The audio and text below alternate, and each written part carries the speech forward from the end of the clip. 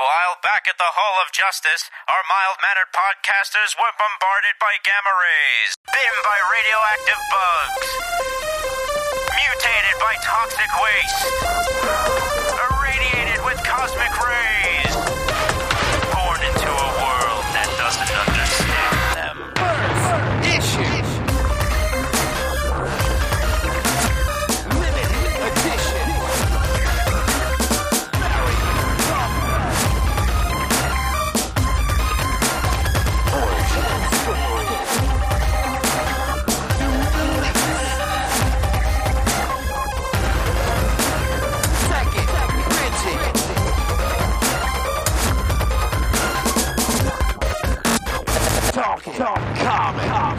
Hey there, everybody, and welcome to another episode of the Talking Comics podcast. It's Wednesday, October 21st, 2020, and you're listening to episode number 465. I am your host, Steve Say, and joining me for this week's show is Mr. Bob Ryer. Hey, S.E. Hinton, what do you know about graphic novels, okay? What do you know, Joey Bercino? That's funny. I totally forgot that happened, but that's funny. Aaron Amos is also here. I have no idea what's happening right now. Yeah, you do. It's the same thing that happens every week, Pinky. Right. Quick version. S.E. Hinton, author of The Outsiders and Virtually Nothing Else, made a ridiculous statement about how basically graphic novels aren't reading and aren't books. Oh, and she got called out by everybody. Yeah. And all it was, someone asked her nicely, hey, a teacher, wouldn't it be lovely if you had The Outsiders adapted into a graphic novel? It could engage even more readers than your original book. And she went on, Ms. Hinton went on a rant and then got shut down by virtually everyone, including literally everyone in the world. Yes. Yeah. Okay. Well, that's good in the world. Yeah. Good on you, world. That's what we're from. That is. We gotta band together for something.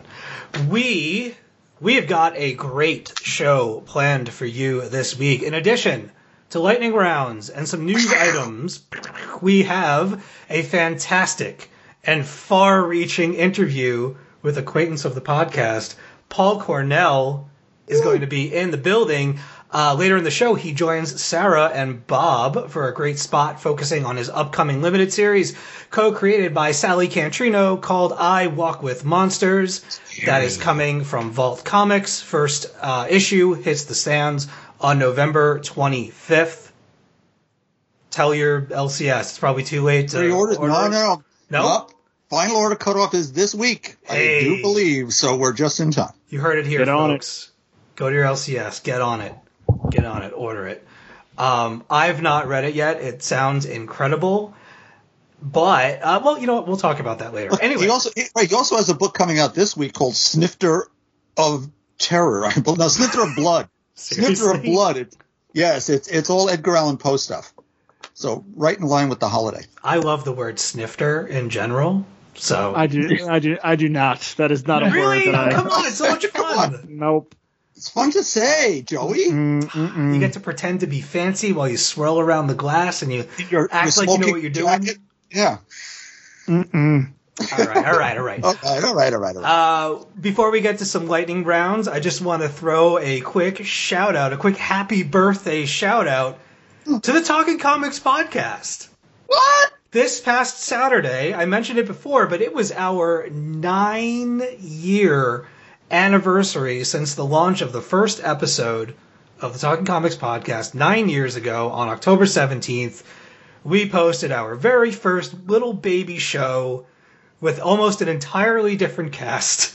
You were there. I was there. You were there. I am OG, man. I've been there for 465 plus, although I've been absent for, like, let's face it, like 20 something of these by now.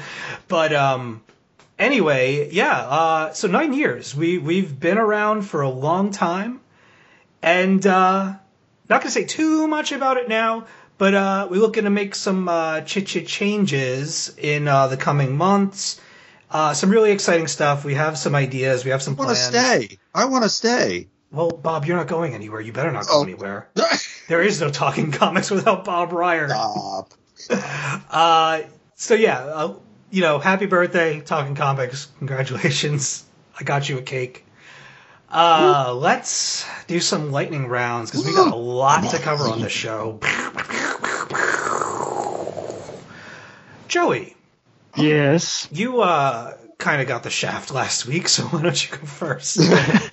That's fine. I have a very short lightning round this time, so it's just like a little. It's like a little. Right. Well, I'm going to actually use the timer this week because we do have a bunch of stuff to get through on top of the interview, and I'm going to keep things moving. All right. So you got 5 minutes on the clock, my friend, and go. All right, very quickly, 2 TV shows that I've been catching up with and really excited to have back. One of which just ended, one that just came back.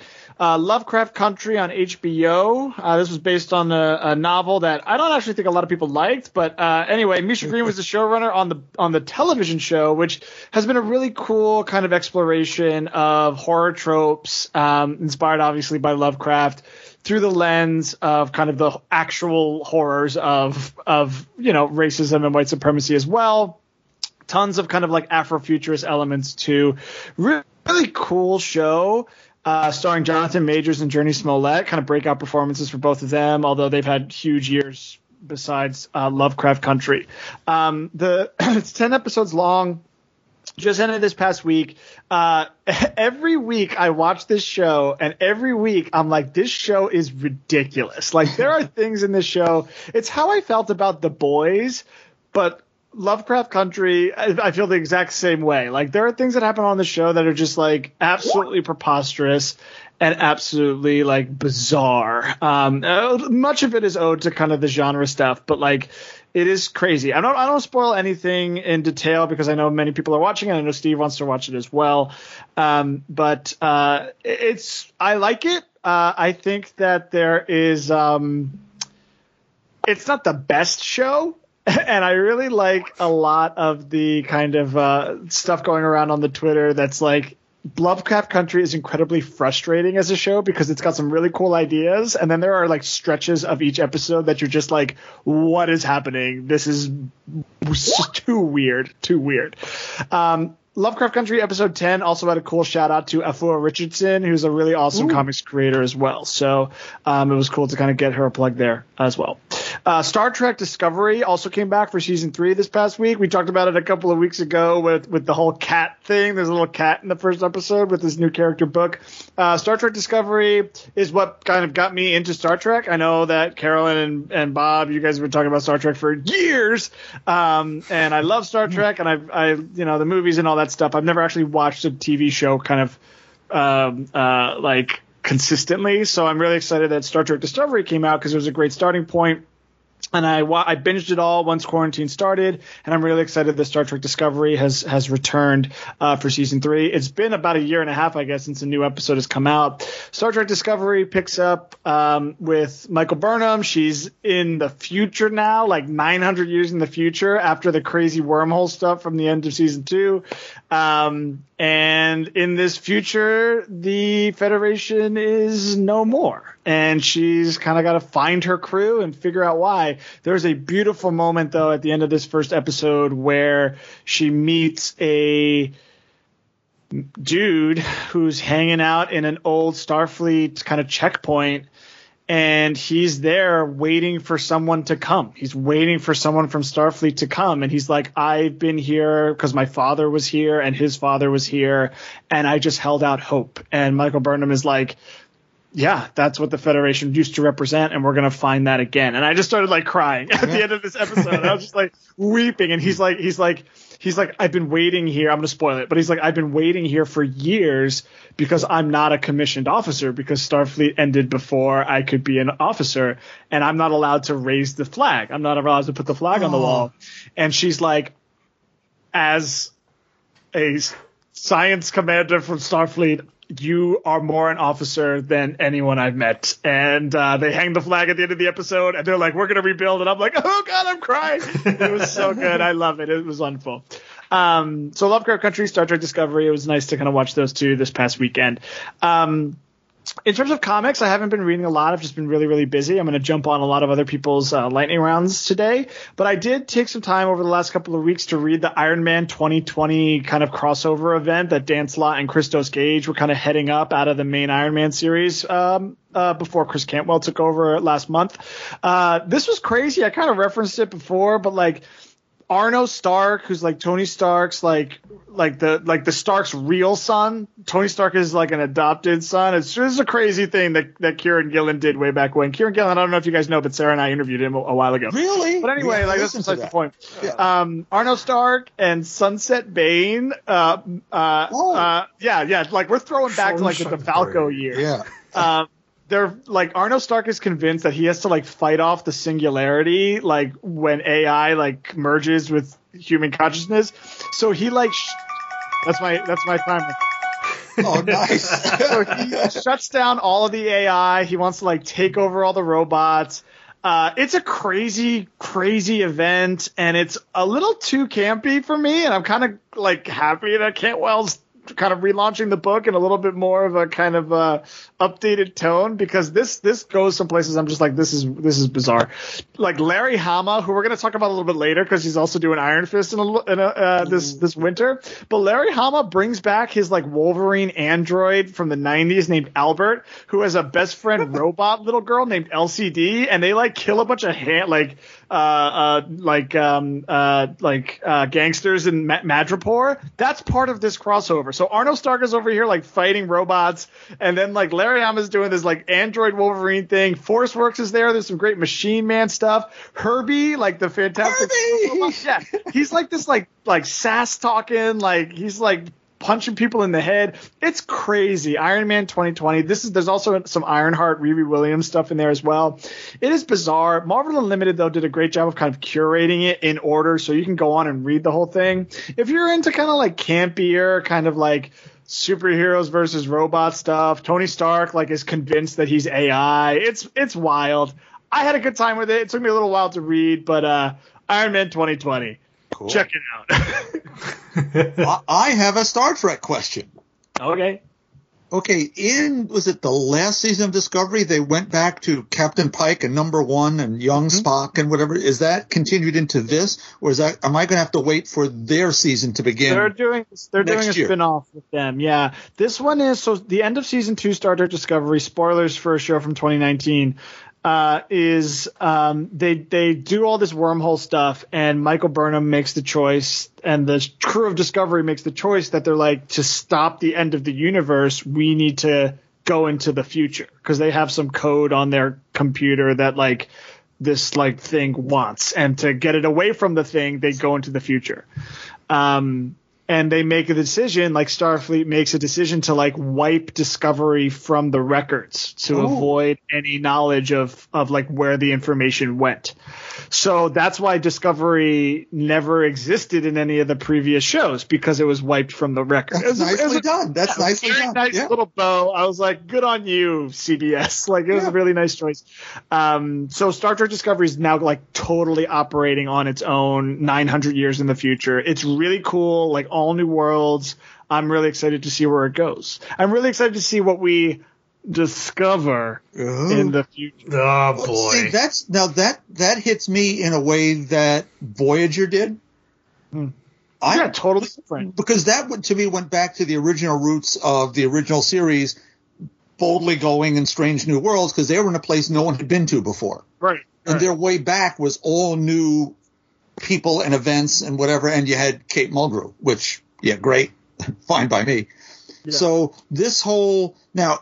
Could I see season 2 without having seen season 1 and be okay moving then into 3 of Discovery and Strange New Worlds when it shows up? Yeah, I think so. I mean, there's some like character stuff that you're gonna miss. That's I think like pretty significant. But like again, the seasons aren't 26 episodes long, which is really the only thing that's like keeping me from like diving back in. And I know that you and Carolyn both sent me like episode lists to like highlight. That's definitely there. But like I was scrolling through and I was like, how are some of these next gen episodes 26 seasons long? Like that's crazy. Sorry, that was TV back 30 episodes or 32 in some cases. Yeah, wild. Exactly. But that's how TV was.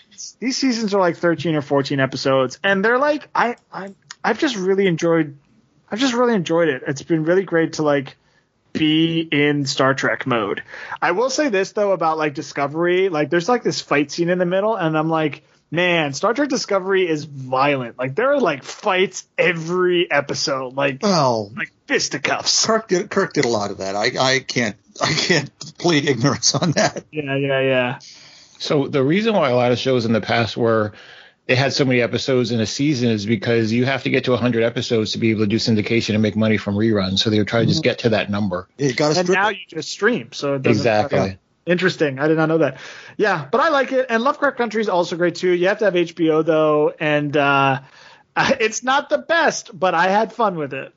HBO, for my benefit at least, and however people are still buying physical media, they did put out Watchmen on DVD, which I bought and loved the Jesus out of. Oh, it's so good. So Lovecraft Country will be out fairly soon too, I'm thinking, and I'll be able to pick that up and catch up. You'll probably like it. It's like got a lot of like B movie elements, but also like kind of like melodrama. Like it is a melodramatic show, and I love that stuff. Like I thought it was like super campy, super fun, but also like super twisted and super gory. So it was like there were a lot of layers to Lovecraft Country.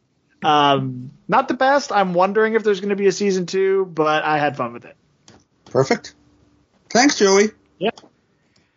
Good stuff. I don't have any comments or questions. I've not watched. There are no questions about Iron Man 2020. Like I'm telling you, like I started reading it because like when you open Marvel Unlimited, like it's the new like banner. It's like Arno in like his Iron Man suit with these weird like gears on the shoulders. Yeah. I'm like, this is bizarre. But I started reading it and I was like, oh, Machine Man. The Machine Man's always fun. Jocasta, right? A lot of fun with all the AI robots like coming out of the woodwork to like help Tony Stark as an AI. But at the end of it, I was just like, that was weird. Like, I can't believe that this like crossed over into so many books. Like, there was ForceWorks miniseries and Wolverine, and there was like Machine Man had some books as well, and Ironheart. And I was just like, why is this everywhere? Like, do people really care about Iron Man that much? But anyway, they do now. They do now. Oh boy, I need to watch more Star Trek. All right. Talk to Carolyn. She's got more lists than I do, and I have plenty, but she's got even more. I just need to start with one thing and go from there. I'm not worried about any lists. I'll cross that bridge when I come to it. All right. Let's move on to Aaron. Look at that. All right, I want my full lightning. All right. Oh, wow. Volume. Okay. Well, once you move up to number 2, you get more lightning. Oh, look at that. All right, so we're going to get started. Go ahead, Steve. Start the clock. I started. Go ahead. Clearly, the clock means nothing because, Joey. But, book number 1, Justice League Odyssey, number 25. Book number 2, Rorschach, number 1. Okay. Can I ask you a question? Yes. How is it that you get to mention this series every friggin' week, it feels like? Because it comes out just like... Is it really coming out that fast? So, not really. I think it comes out every other week or something like that. So, all right. So, I'll give you a quick synopsis. Darkseid kind of lost, but he succeeded in some ways. Heroes were lost, sort of. Everybody goes home to continue the good fight and batten down the hatches and gird their loins and all that stuff. But none of it matters because death metal. Done. Yeah. All right. So I mean, literally, the last page is like, oh, all right, well, death metal, so none of this had any consequences. So anyway, I think I'm officially off Justice League Odyssey now. I think I wanted to get to this arc. The positives are it's over and Jessica Cruz got a good story. The negatives are not long enough for this show. So. Book number 2, Rorschach number 1, Tom King, Jorge Fornes, and Dave Stewart. So I wanted to read this book because I never read any of the other Before Watchmen stuff that came out before. And I mean, my relationship with Watchmen is literally just the book, the original series and the show that came out, recognizing that they are not in any way similar, but, it is what it is. So essentially, this is 35 years later, post-Watchmen world where Our story kind of begins with the attempted assassination of a candidate who's running against President Redford. And so we are following this detective whose name I cannot remember really, who is kicking off this investigation, trying to determine basically the basics about who the assassins are, their identities, what their motives are, et cetera, et cetera. And so as we go through the book, as the way Tom does things, he sort of makes things in some ways really obvious, but in some ways very complicated and very sort of psychological and sort of cerebral. There are clues that are dropped throughout the book that just creates this further conflict with what the detective was hoping to find and what we actually saw. And then at the end of the book, you kind of, as you go through the book and you're doing sort of the basics, trying to connect the dots between who's what, where, and how they got there and what their role is and who did what, when, and how, you begin to realize that, okay, I think they're trying to make a larger point here at the end of the book that maybe things in Watchmen didn't end the way we thought we saw them end. And there was some things that just aren't making sense. And it was just enough, which is odd. As I was going through the book, I wouldn't say that I loved it, but I liked the tension that was in the book. I really liked the idea that it is somewhat linked to the show a little bit. I think there was one reference in there. I think they talked about Oklahoma at some point. But it was just enough at the end to wet my whistle and make me want to jump into it again. So I think I'm going to stick to it. I love the art for some reason. The art just seemed to sort of work perfectly for a Watchmen book. So we're going to see what happens with that. So the next book, Commanders in Crisis, Steve Orlando, David Tinto. So he had this daunting task. We all know that Steve Orlando is like a huge fan of superheroes. And so we're introduced to this team called the Crisis Command. We're doing battle in Washington, D.C. You get that opening, scene where you are getting to learn a little bit about these heroes and what their purpose is and what they do and their relationships, et cetera, et cetera. And so we have these heroes called the Originator, Sawbones, Prize Fighter, Seer, and Nina. They're this Justice League type team, as you know, all these teams are. You have your strong man and all these people with mental powers, et cetera, et cetera. And you learn a little bit about what they can do. But as you go through the book, you begin to realize that, yes, even that's a good introduction because you're getting to see those things that you expect to see. But really, there's a layer underneath here that is a little bit more involved. And we learn that they each have this relationship. I don't want to spoil it, but they each have a relationship that is unique to them. And that brings them onto this team, and that relationship provides them with some knowledge that will help them in their ultimate goal, which is to save this Earth, save this universe. I may have tipped you off a little bit, but it's kind of in the title, Commanders in Crisis. So if you know that DC Universe stuff and what a crisis means, then you kind of know what I'm talking about. It was an interesting story. Again, it didn't break any new ground. It gave you the good superhero team feels, and that's what I was kind of looking for with this book. So I think I'm going to keep going and see where it takes us, and go from there. So then we have, and that book was by Image, by the way. And so then we have Blake Undying #1 by Digital Fiasco. My team is Jason Cook and Ezekiel Rubio. So I'm going to read a little bit about what is said in the solicits for us. So Blake Carson is having a bad day. His bank account is drained. His career is going nowhere, and his ex-girlfriend won't return his calls. Also, he can't die. Okay, we'll move it along. Also, he can't die. So we have a scenario where we come in and we realize that Blake has been trying to kill himself over and over and over again. And he's marking on his little board all the ways that he's tried and failed to kill himself, and he doesn't really know why he can't die. And somehow, as he goes to his doctor, he tries to convince his doctor thinks he's insane until he slits his throat and realizes that the doctor realizes he can't die. He gets a call from his ex-girlfriend who's like, yeah, the police just called me and said they found your severed head somewhere and they want to pronounce you dead. What's going on with that? And he's really just kind of annoyed by it. He's kind of annoyed, he's kind of irritated, and he's realizing also, it's hinted at a little bit, that the more he tries to kill himself, the harder it becomes to kill himself. So what I don't understand about this book is how it keeps me wanting to read the next chapter, because by the end of these 27 pages, I have felt sadness for this guy. I felt annoyance with this guy. I felt anger. I identify with his confusion. And it kind of all just adds up to me wanting to see what's happening next. The only difference is there is no what's happening next because it's being crowdfunded for the next couple chapters. I think based on what I've seen on the website, they have reached their 150% of their goals. So I think that's going to be happening soon. So fingers crossed. Last thing I'm going to talk about, honestly, I'll be very quick, is story number 7 and 8. I've been reading Thor all along, but I sort of got behind on 7 and 8. So this is post-Galactus beatdown, and Thor is trying to sort of put the pieces together on what he learned after his little look into the future and seeing what role Thanos is going to play in that. So he decides to test a couple of theories, and one of those theories is that well, one of those tests is that he throws his hammer into Broxton, Oklahoma. And apparently there is a history of Broxton, Oklahoma, because apparently Asgard wasn't once planted there, for those of you OGs. And it's found by this character named Adam Aziz, this sort of ex-con who's just sitting out sort of rebuilding cars. Nothing special about this individual at all. Meanwhile, Thor is trying to mend back in Asgard. Thor is trying to mend fences with Beta Ray Bill because the massive beatdown and breaking of his hammer that he gave him a couple issues ago. And he's really just trying to make sure that he can mend those fences so they can surround himself with his friends because he recognizes what's happening in the future. We also learn when we go back to Broxton that there was a reason why Thor threw that hammer there. He wanted to test a theory, and his theory is that as he's realizing that, kind of a spoiler, but not really a spoiler, as he's realizing that the hammer is getting heavier for him to pick up, he's got a theory that maybe not so much for others. And if you've read issue 7, you realize that he's not wrong. And as Mr. Aziz becomes the new Thor. And we move on to issue 8, where basically he and Tony come together to try to figure out, to sort of exchange the hammer and figure out what's going on.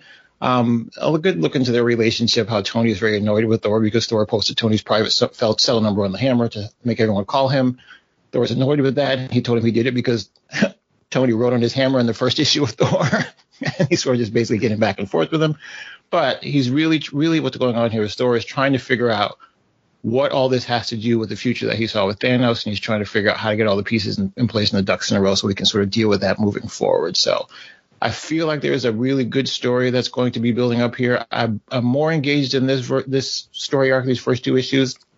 I'm sorry, this was a short arc, this 2 issues. I'm more engaged in this than I probably was in that first Galactus story, because I'm kind of curious to see how this is going to play out in the general Thor lore. But the story ends with, yes, I said it, Thor lore. The story did end with a little peek into a character that's going to be showing up in the next issue, and his last name is Blake. So I'll let you figure out what that means. Anyway, that's what I got. Cool. Awesome. I actually I read Commanders in Crisis #1, I think last Wednesday. I don't really have too much to say about it. It piqued my interest. I'm going to keep going with it. I know that Orlando likes to build with time when he does a series. I did find, it's a daunting task to build an event book over. These are all brand new characters, right? Mm-hmm. Correct. Okay. Yeah. So I'm trying to allow for a little bit of leeway with setting this thing up. Didn't bowl me over, but kept me interested enough to go on to a second issue. I 100% agree. I that's exactly how I felt about it. I felt like, okay, this was fun. This was, I didn't regret reading it. There was nothing that jumped out that made me think, oh, this is the best thing ever. I didn't get the Far Sector vibe. You know what I mean?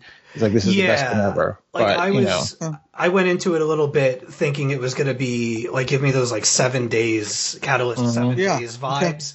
Okay. And it didn't quite land as well as the 7 days stuff did for me, but it definitely, I would liken it to that experience, and I'm willing to give it a couple more issues to find out what he can do with it. I'm always curious when Orlando comes out with something new. That's how I felt about Rorschach as well with the Tom King stuff. I agree about the artwork. Like, the artwork feels like kind of an updated version of the Dave Gibbons stuff from they did the original. And everything?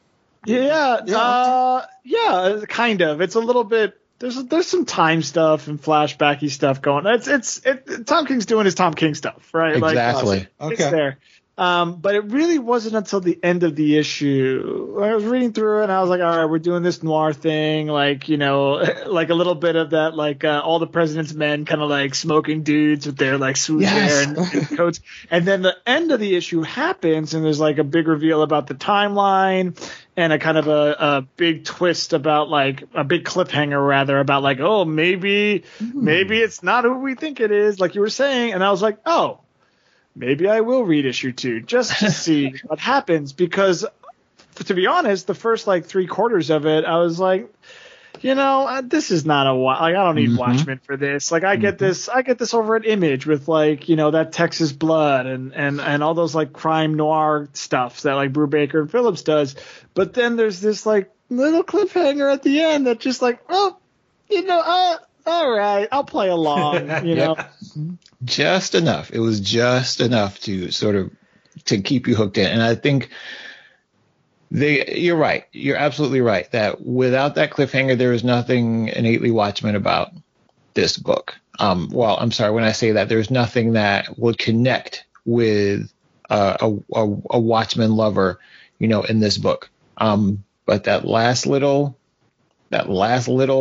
snippet there gives you what, I think you probably are flipping through all the pages looking for and finally got that last snippet. So it's enough to just make you come on to the next one.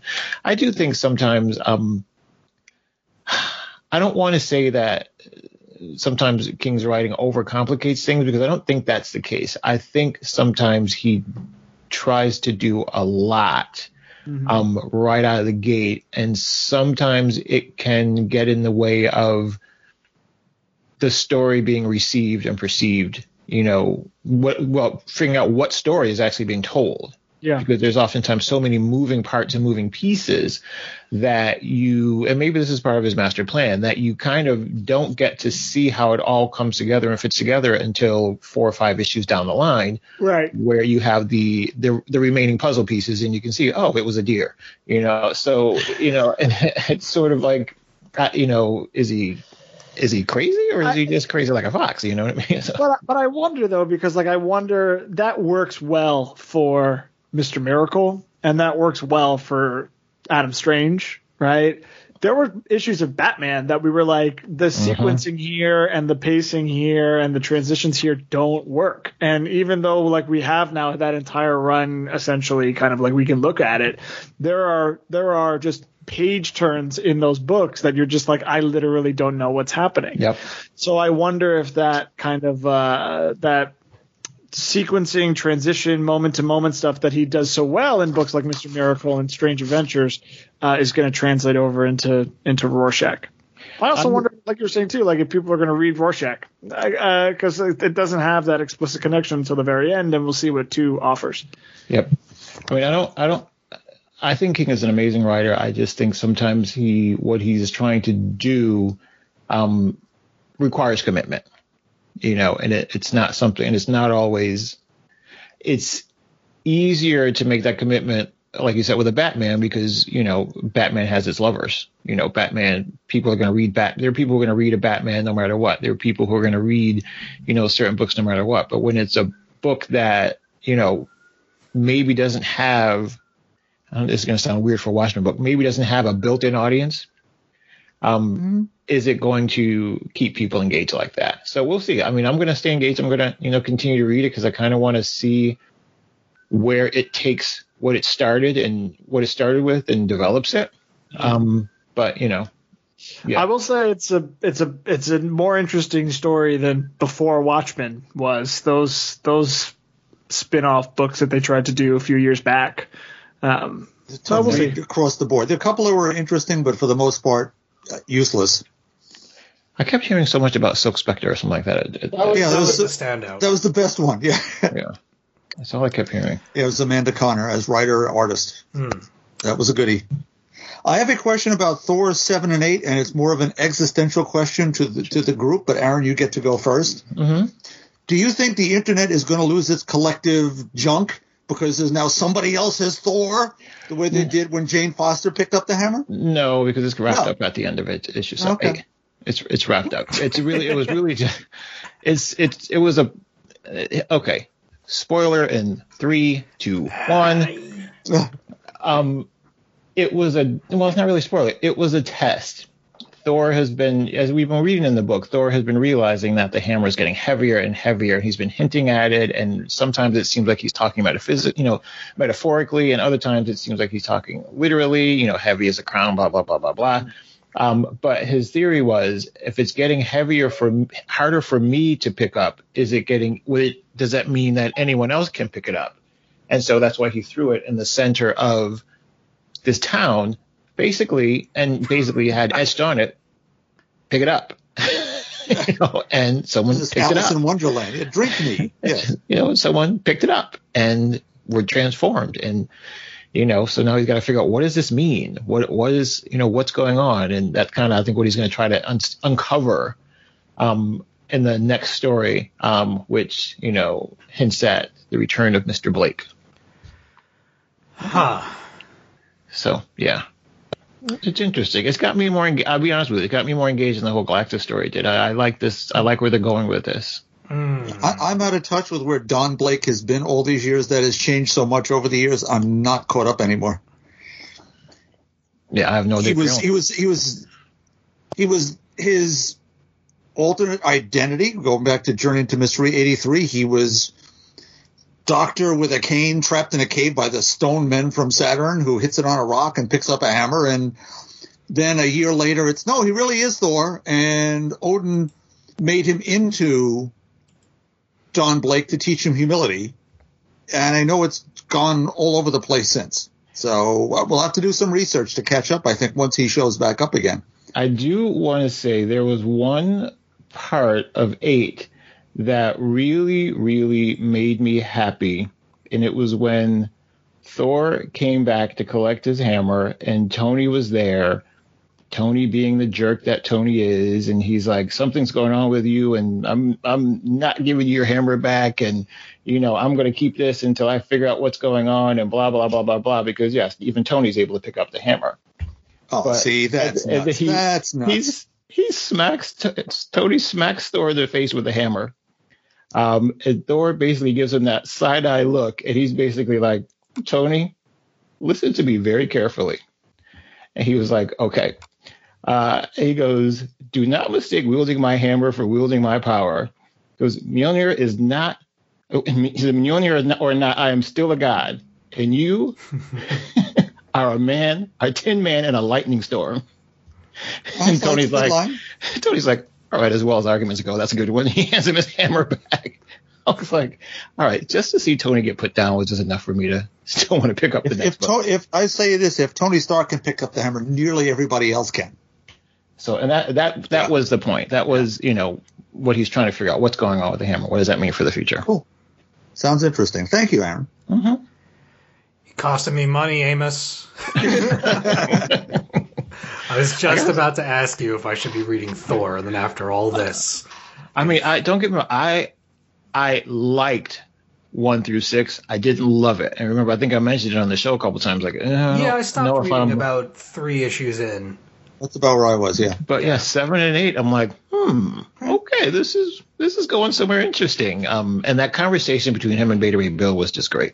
Do I need to read this Blake Undying as well to get the full picture? Well, I mean, it's the only one out there, so yeah. All right, smartass. So yeah, I mean, something about it just sort of caught me. I saw it, I picked it up, I was like, okay, let me give it a try. I read it, and I'm like, I like the sensibility, I like this guy's sense of humor, I like sort of the in one issue, like I said, 27 pages, there were so many different emotions that you got to watch this character. You were annoyed with him a couple times. You were sad for him. You were sort of like, dude, what are you doing? You were rooting for him at one point. That's a lot to do in 27 pages. Yeah. So I really I appreciated it. And it looks like they've been crowdfunded for their next couple chapters. They give you in the back of the book, they give you an overview of the next 3 chapters and what they're going to sort of touch on. That is very cool. I might have to check that out as well. Okay, Bob. Okie dokie. Say when. You've got 5 minutes on the clock, and go. Wonder Woman 764 by Mariko Tamaki, Steve Pugh, Romulo Fajardo Jr., and Pat Brousseau continues the adventures of that new dynamic duo, Wonder Woman and Maxwell Lord, without any real forward progress in the plot or characterizations, but at least the art was better. Captain America number 24 by Ta-Nehisi Coates, Daniel Acuna, and Joe Caramagna is a 2-tiered story that not only sees and sets up a big villain return for issue number 25, but also wonderfully sets up the next chapter of the Sharon-Steve relationship. Plenty of action and suspense with a lot of that happening as Sharon and Steve converse. Another fine issue from this team. Next up, Captain Marvel 22 by Kelly Thompson, Lee Garbett, Tamra Bonvillain, and Clayton Cowles. We're in the midst of a battle with an alien spaceship. Carol finds herself separated from Rhodey and Jessica. by becoming unstuck in time and thrust into an alternate future year of 2052. There she meets up with a fully grown baby Jerry, Emma Frost, as well as some scions of friends long past. The Earth has been left dark and inhospitable, but in an event that ties into the Captain Marvel The End one-shot, where Carol had actually restarted the sun, this is the last time that these people had seen her, and their reconnection is something special. I'll leave my description of the plot there. Suffice it to say that this New World arc is off to a great start, and with Ms. Thompson stating that there will be heartbreaking choices ahead for Carol, it's going to be an emotional ride. P.S. Ms. Thompson also tweeted that you don't have to read Captain Marvel The End to understand her new arc, but it will definitely make for a richer experience. So there's that. All righty, now it's on to Dracula Mother Beep by Alex de Campi and Erica Henderson. This is an absolutely stunning work in both words and pictures, sharing DNA with such disparate things as Bram Stoker, Peter Max, Once Upon a Time in Hollywood, the 70s film Blackula, as well as smidges of Faster Pussycat Kill Kill and the Saska Sisters' Dead Hooker in a Trunk thrown in. And yet, it's still wholly original at the same time. Our cast includes a faded Hollywood star, a crime photographer looking for cash, the titular count, and his brides. This version of Dracula is not the usual man in a cape, but a terrible apparition taking the creative team's blend of classic and current to very, very new places. And those brides, as Ms. de Campi states in her end piece, the brides have always fascinated me in a very different way than they can fascinate male writers, because I know them. They interest me in the way Melania Trump does, in the way Georgina Chapman Weinstein does, in the way that every woman at least once in her life wonders, could I just? Most of us could never go through with it, of course, but some do. Shade. People check out Dracula, blankety, blankety, blankety, blank. You won't be sorry. An amazing piece of work. I'm done. With a whole minute to spare. There you go. Nice. Dracula motherfucker is awesome. First of all, I saw the book and I was like, wait a minute, Alex de Campi and Erica Henderson? Yes. What? And that was wild. I love like the Nightcrawler stuff, like the Jake Gyllenhaal movie, like the photographer who takes pictures of dead people kind of thing.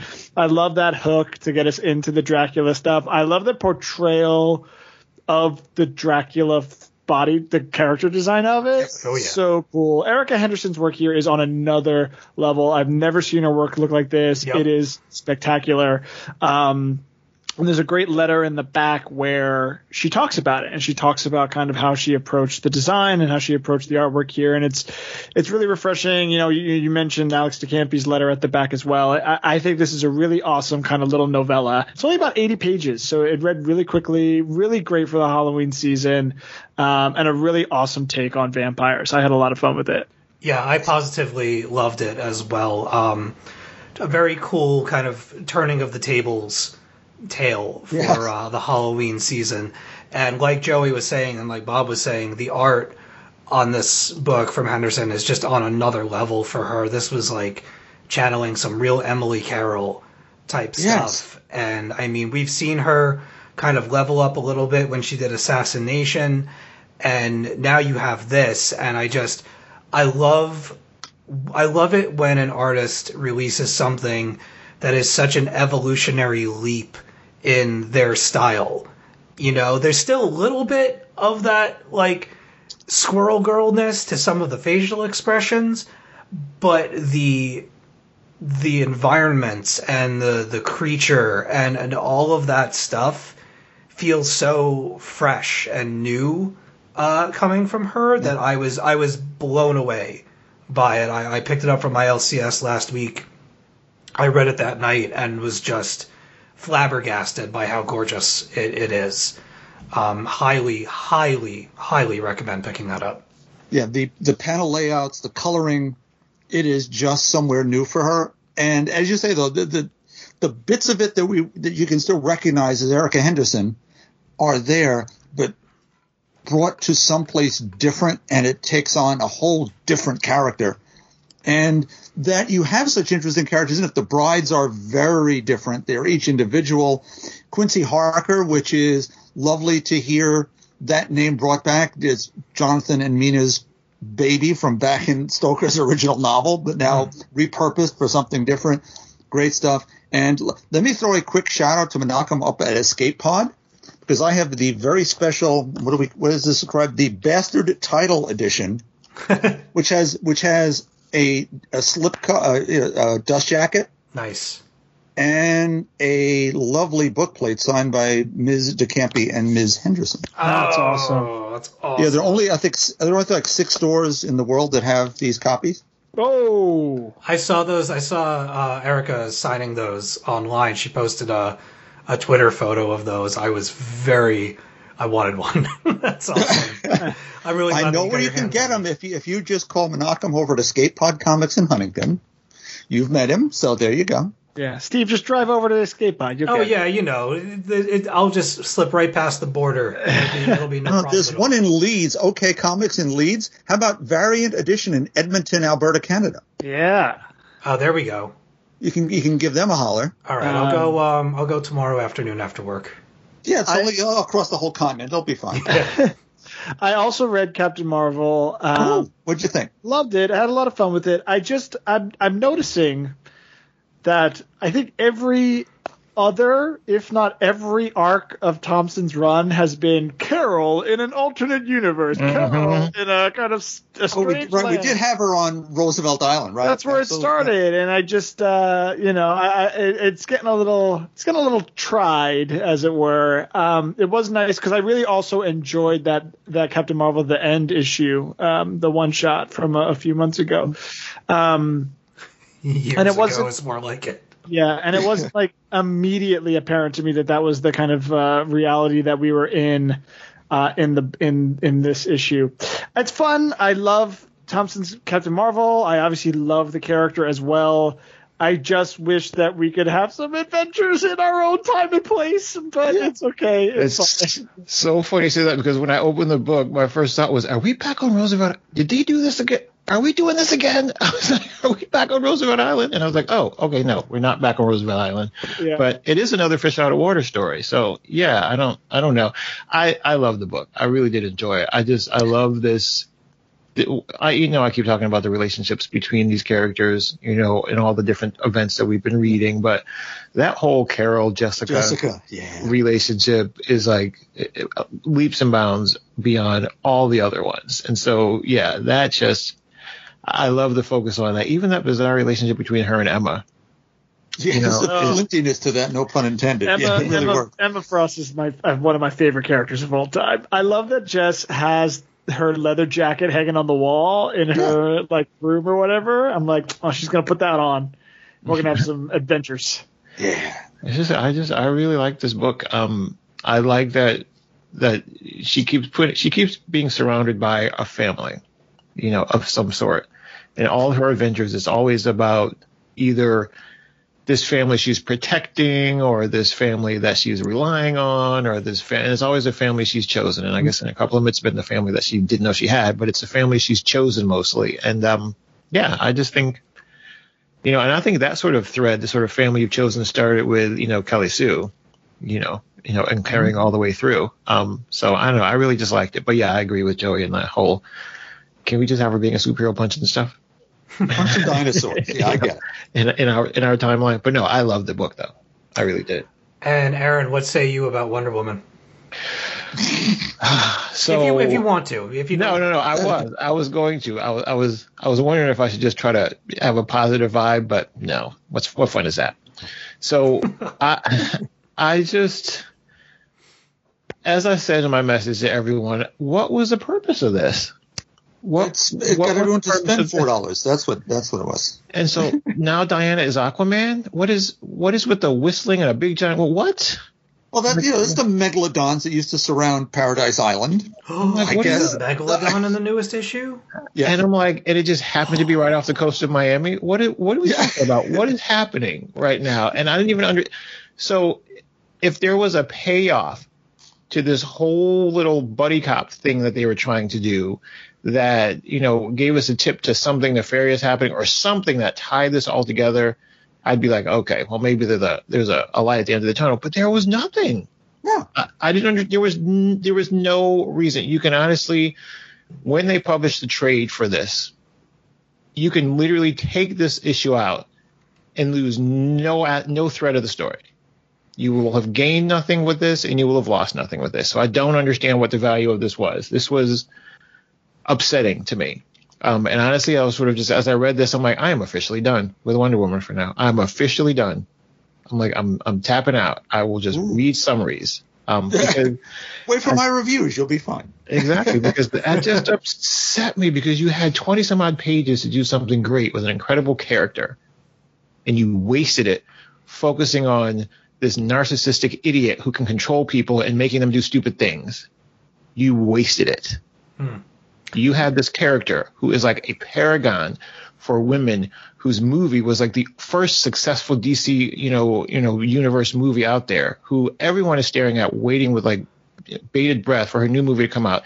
And you made it about the guy who can make people act like fools. Yeah. For no reason. Yeah, we're back to James Robinson doing a whole run about her brother. Exactly. Like I care about her brother. Who cares? That just irritated me. I'm like, no aspect of this book is about, and in fact, in some aspects of the book, it's like he's making a fool of her.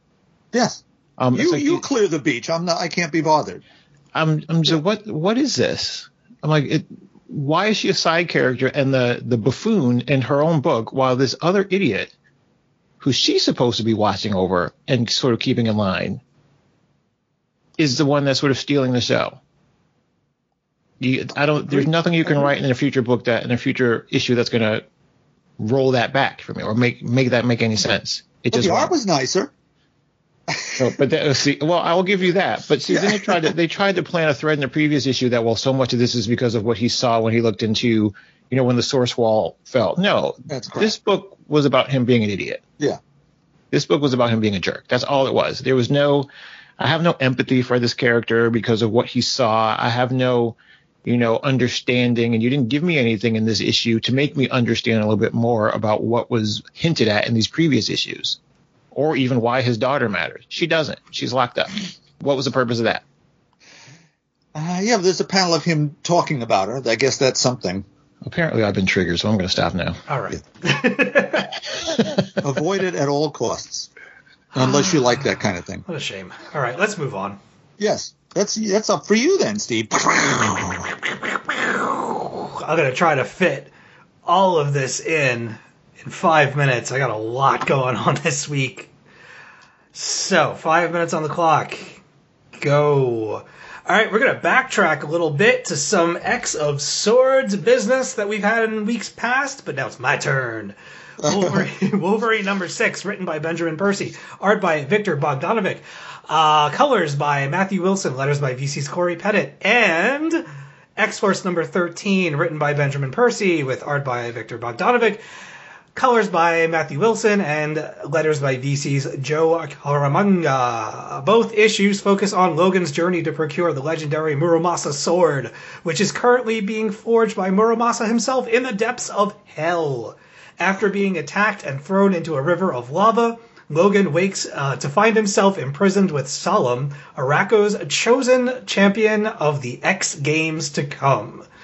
The two form something of an unlikely alliance, and hilarity ensues. Quite literally, I thought this issue was a riot, thanks in part to the great character chemistry between the book's two main characters.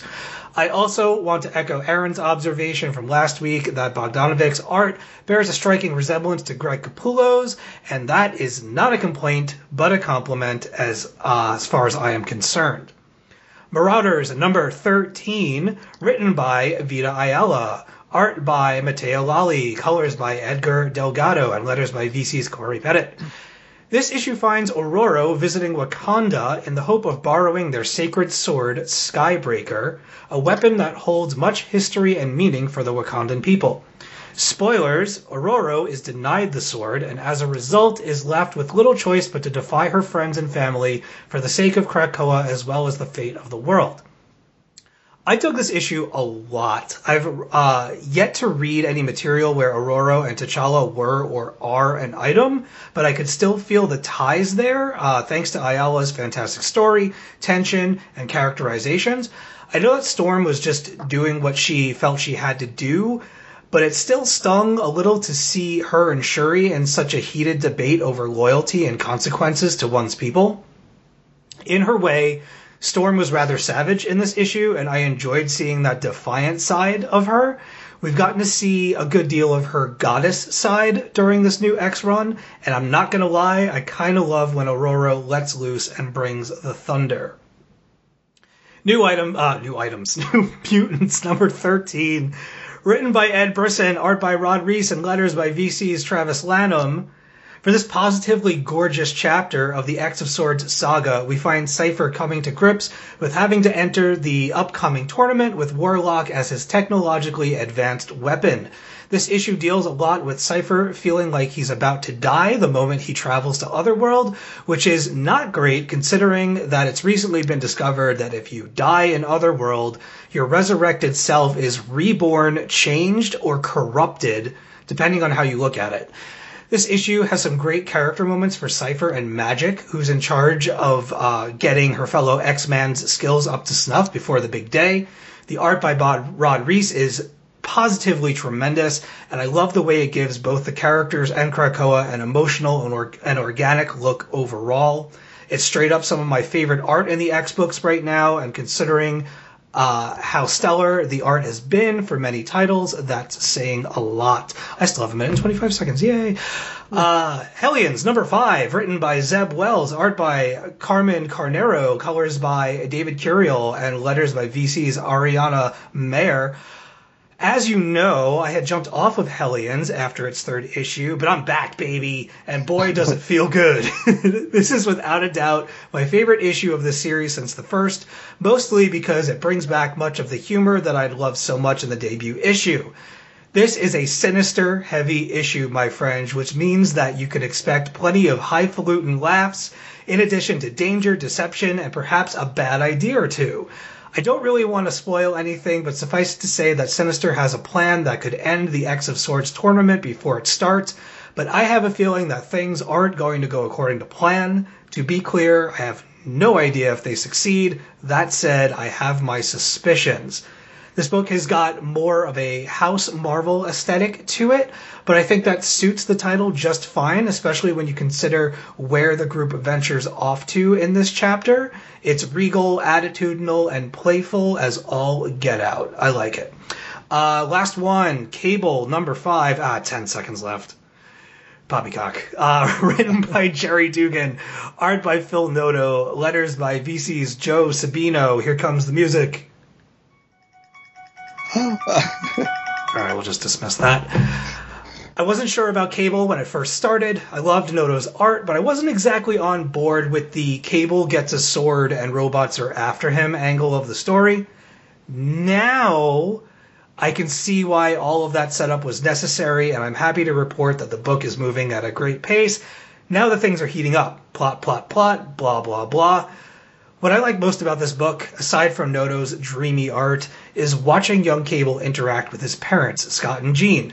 There's a great sense of mutual respect for one another happening here, and I think that's really refreshing, as opposed to Cable acting like his parents are just a couple of old farts who know nothing about being cool in the age of Krakoa. There's also some satisfying space horror happening here, which gives me shades of, like, I don't know, Event Horizon. And that's always a good thing because that movie rules. Anyway, each of these books ends with a champion of Krakoa gathering around a glyph-laden platform and striking their sword into stone. It's really badass, and I'm super pumped to get more chapters of this story this week. So right before this event had started, I was afraid that the event as a whole would knock me off of my X-Men high that I've been riding for the past little while, but it has somehow managed to reinvigorate my love for this age of X-Men. It's been a great time. I kind of miss some of the more socio-political aspects of the X books, but I'm sure that stories with clever social commentary are just around the corner once X of Swords comes to a close. That's me.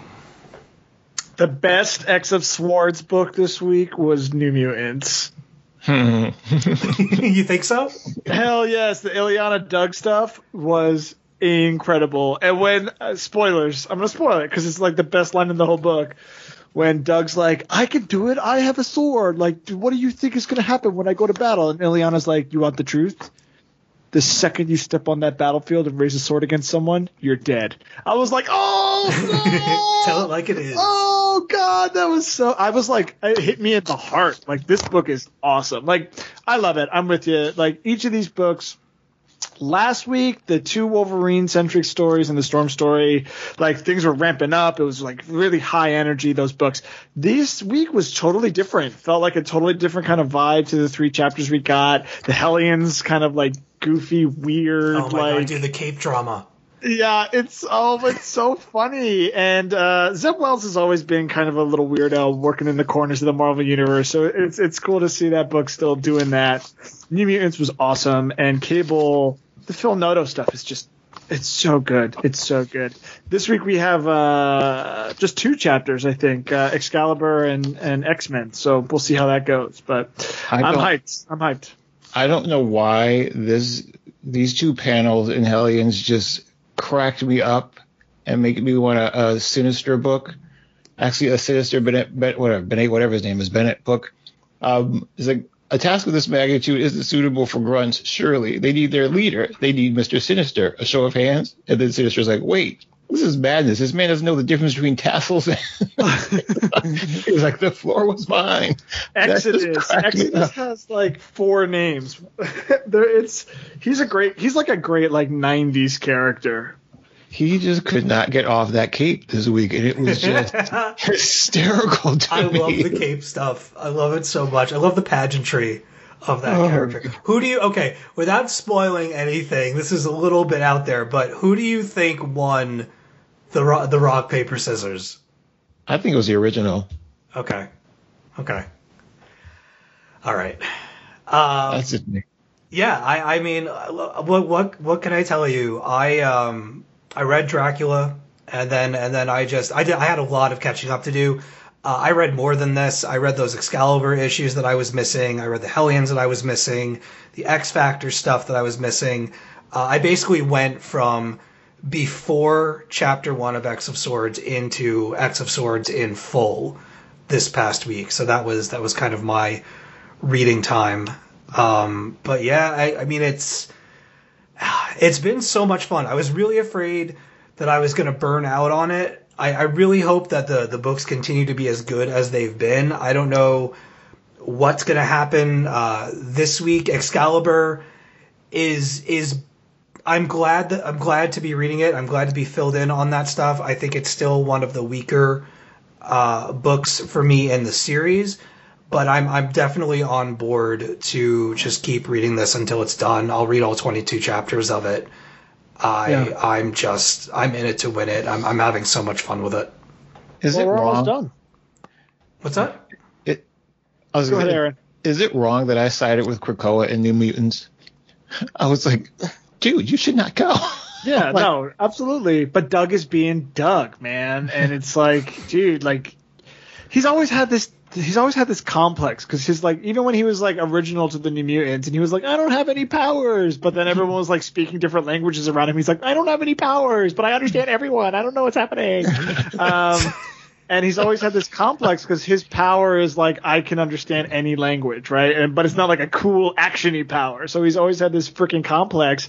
So now he's put in a situation where he's like, I can be a champion that Krakoa needs. And he's letting it go to his head. And if Ileana's right, which, let's be real, she probably is, yes. It's not going to go well for him. And I was thinking about this, like, as I was reading that chapter in particular, because, like, last week, Wolverine and Storm getting their badass swords and, like, Ileana with her, like, soul sword as well. I'm like, man, these guys, they're gonna kill it. But then Doug gets a sword, and I'm like, yo, people might die. Yeah. This might give be him a pencil real. instead would be better. How satisfying are those moments when they strike the sword down into the ground on that platform? Well, so who do we got? We got Wolverine, Storm, Doug, Ileana, Cable. And that's it so far. So we got to wait for Betsy's definitely going to have one. She's got her little brain sword. the Cerebro sword, I think, is Professor X going to have. But they stole it. It was stolen, though, wasn't it? One of the books, yeah, X-Force or something. It was stolen and given to what's-his-face. So, but like, I'm wondering who, because it's supposed to be 10, right? X of swords. I'm wondering who the remaining ones are. I don't know that there were like the prophecies or whatever when Polaris lost her shit. But but I think there were only 8 prophecies, so I don't know who like the remaining 4 or 5 people are. I'm excited. Again, I'm excited every week, and this is what's so great about the X crossovers. Every week you get the next chapter. Like, imagine if Empire had been on its actual publishing schedule and we had to wait like a month between each of those chapters. Absolutely not. Right. But like X-Men, when you have these X book like crossovers, it's like every week you get at least a chapter, if not multiple. And it's like the momentum never stops. Yeah, this is the way to do it for sure.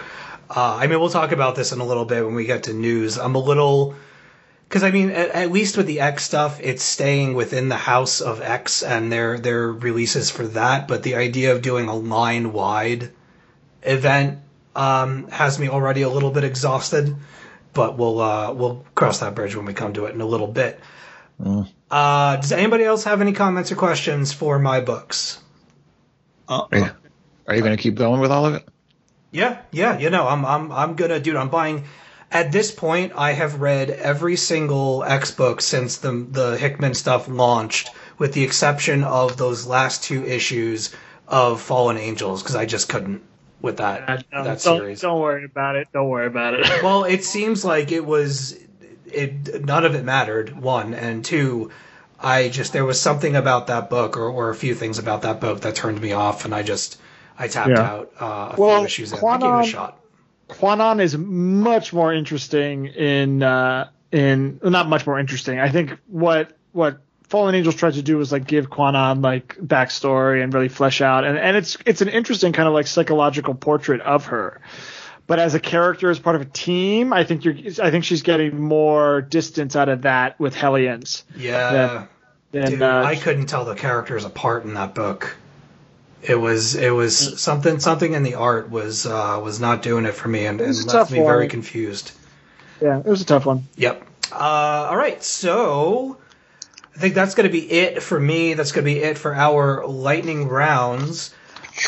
We are going to take a short break, but when we come back, we have a pre-recorded interview that Sarah had put together, and Bob joins her on this, with the brilliantly British Paul Cornell, talking about his new book from Vault Comics, I Walk with Monsters, as well as several other things. I've had the pleasure of listening to the interview before splicing it into the show. It is fantastic, and we really, really hope you enjoy it.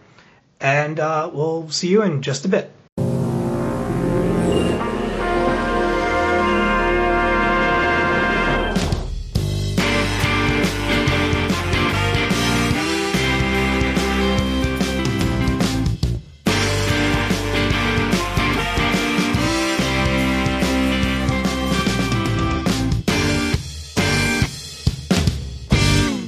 Very excited to be joined today not only by my ever lovely co-host Mr. Bob Ryer, but also by Doctor Who sci-fi and comics writer and all-round good egg Mr. Paul Cornell. Hello. Hi. Thank you very, very much for taking some time out of your day to talk to us today, Paul. Now, I had the realisation when I was writing some notes for this that all of the conventions since March have been cancelled, which means that the last convention of this year was also the first convention of this year where we saw each other, which was True Believers. Wow, yeah. And somehow that was only February. I have no idea how this is possible. The passage of time is bizarre. So first off, how are you in the weird new world that we currently inhabit? Healthy, Sarah, healthy. I think that I've passed muster. Fine. I mean, goodness, we're all under a lot of stress, eh? But, no, I think we are incredibly, incredibly lucky and privileged where I live. We're in a little island where it seems to be going past us on all sides so far. So, yeah, Good. Long may it continue. Yeah, absolutely. So, the reason that you're coming on today is that you have got a couple of new books coming out, but the one that I'm absolutely desperate to talk about is I Walk with Monsters. Now, we've been lucky enough to see a preview of this, and I'm sure that I speak for my co-hosts when I say that we very much enjoyed it. Anyone who listens to the show regularly, honestly, I loved it so much. I've been telling people all day at the shop about it and how they need to order it. Oh, I like that. That's direct. Yeah, I'm not subtle. I'm just like, hey, order this book. It's really good. Now, I am historically not very good with horror, as everybody knows. And from my reading of it, I Walk with Monsters is very much a horror story. Can you kind of give us some insight into what compelled you to write this story? Well, I think compelled is kind of the right word. I suppose in the last couple of years, I've sort of become more and more aware of the things that make me me. Having a small child to bring up kind of focuses you on, my son is like that, so why is he like that? How did I contribute to that? Good and bad. So you sort of learn more about yourself. And I've reluctantly and slowly started to look at certain things in my past. And for one thing, I've decided that my autistic genes have contributed to my son's autistic nature. I autistically flap, for one thing. I have all my life. And he doesn't, but, you can see the genetic load there. And flapping is kind of gesture where one gets excited and one's arms go up and down randomly and wildly while one's thoughts go into Wonderland. So anyway, to move on to the essence of your question, I digress. I'd already explored in a novel called Chalk some aspects of my own past, but I wanted to explore these particular aspects that feature in I Walk with Monsters, because raising a child, you become aware that you want to end a cycle of abuse, that you do not want to pass one's own anger onto the next generation. And so far, I think we've been quite fortunate, and that's been the case. But some of my anger was down to some of the things in this book. Now, JC, the heroine of I Walk with Monsters, it's her family that's abusive, which was not the case for me. But I've thought long and hard about, this is my first interview about it.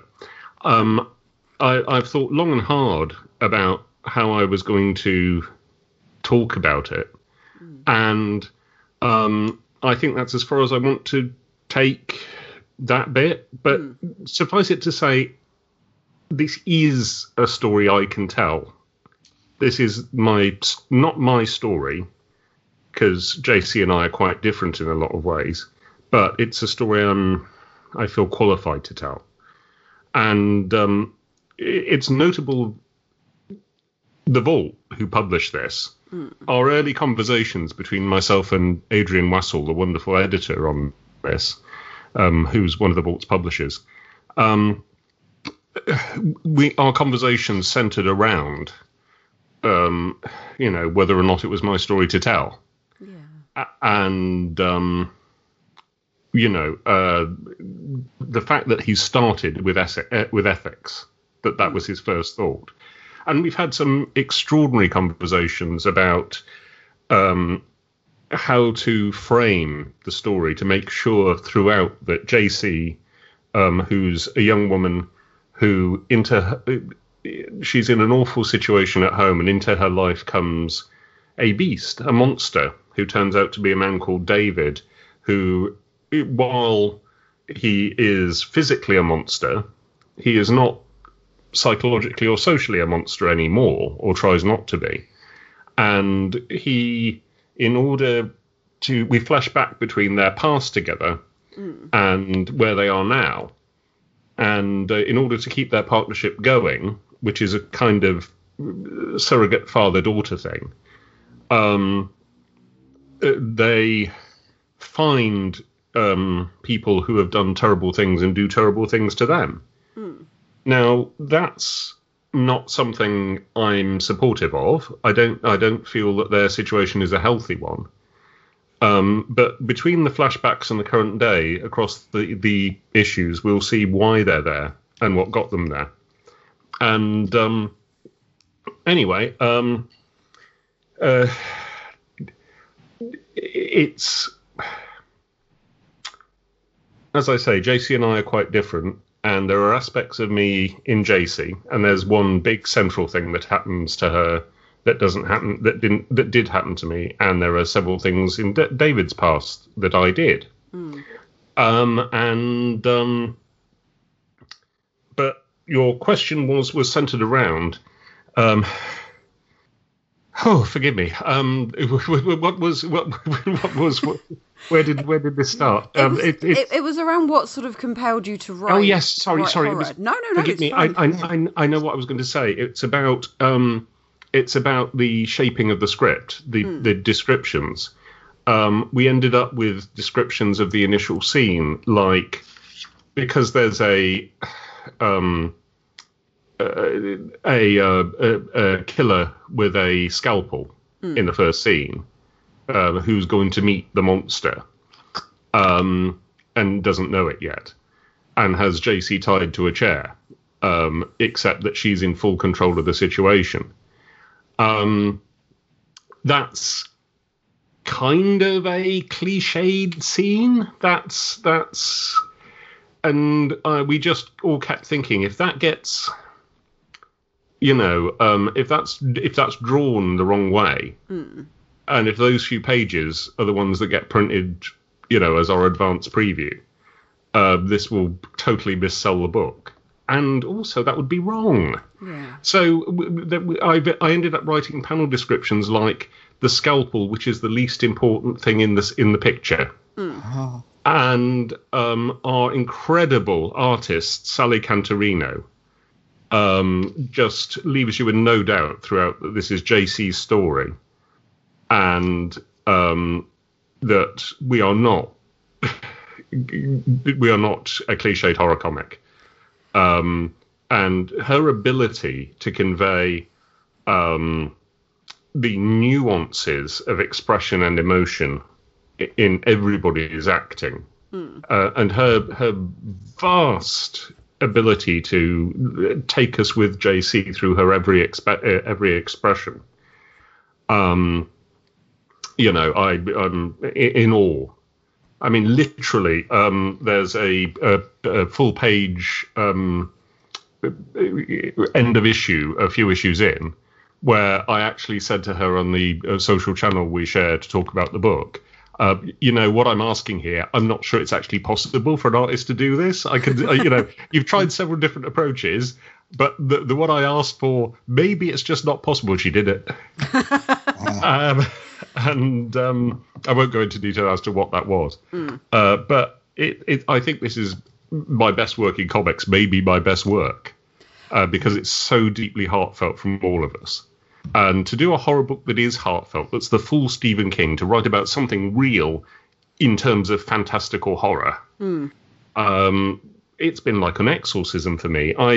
It should have a content warning. I do think that even though we don't see anything of JC's abuse in the book, we distantly hear about it. We are told about it, albeit not in detail. We can intuit everything. That's going to be a thing for people who've been through something like that. But the ride, I think, is one into light. The whole thing is meant to be a exorcising experience, a as if this could be exorcised. That's the wrong word. An experience which takes one from a place of darkness into a good place. Or at least that's. And I don't want to blow the ending. Please don't. Because I really want to read the rest of it. But meta-wise, just please trust us, is what I'm saying. Yeah. It's interesting. I want to pick up on something you said there about writing the panel descriptions, about not focusing on the scalpel. Because when I first read the book, and in fact, I'm looking at it now, that was the thing that I paid the least attention to in those panels and on those pages. Sally Cantorino, what can I say? And it's the facial expressions on JC and on the man that she's talking to just completely pulled me in, and that's where my focus was. Yeah. Not on the scalpel, on the difference in how the two of them are approaching the situation.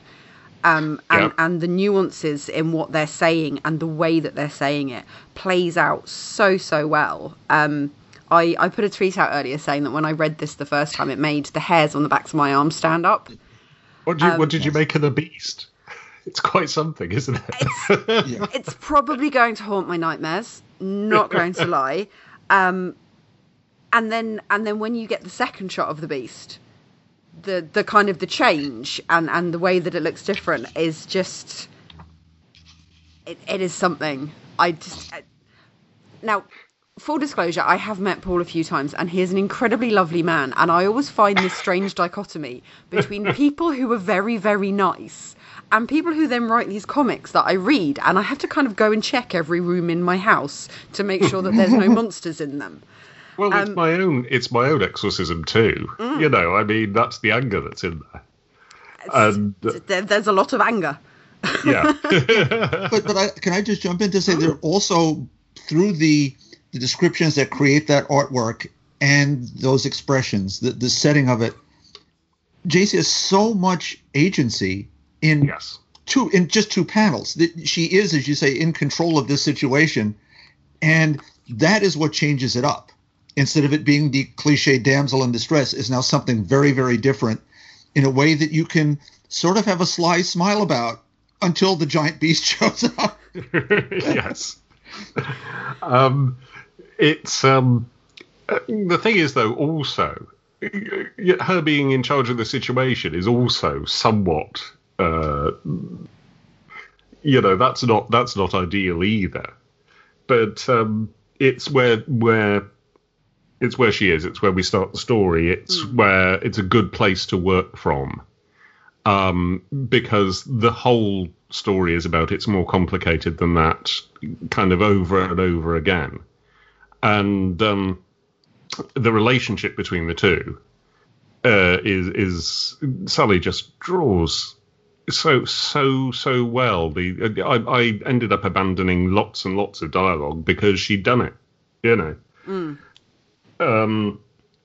It's got the whole book's got a sort of glowering power to it because of her, and amazing colours from Dervla Kelly as well. Just the reds and the browns and the sort of Americana rustiness of it.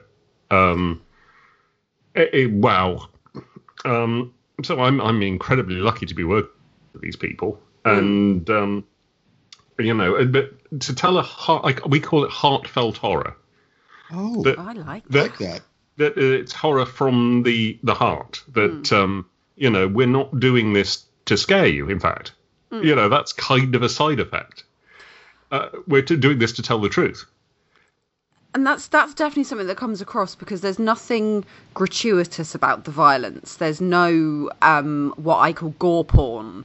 There's no showing things for the sake of showing it. And from a personal perspective, there was a couple of moments in those first few pages where I was like, I really hope they don't do what a lot of comics do and show some things that I personally have a very deep-seated and personal hatred of in any form of media.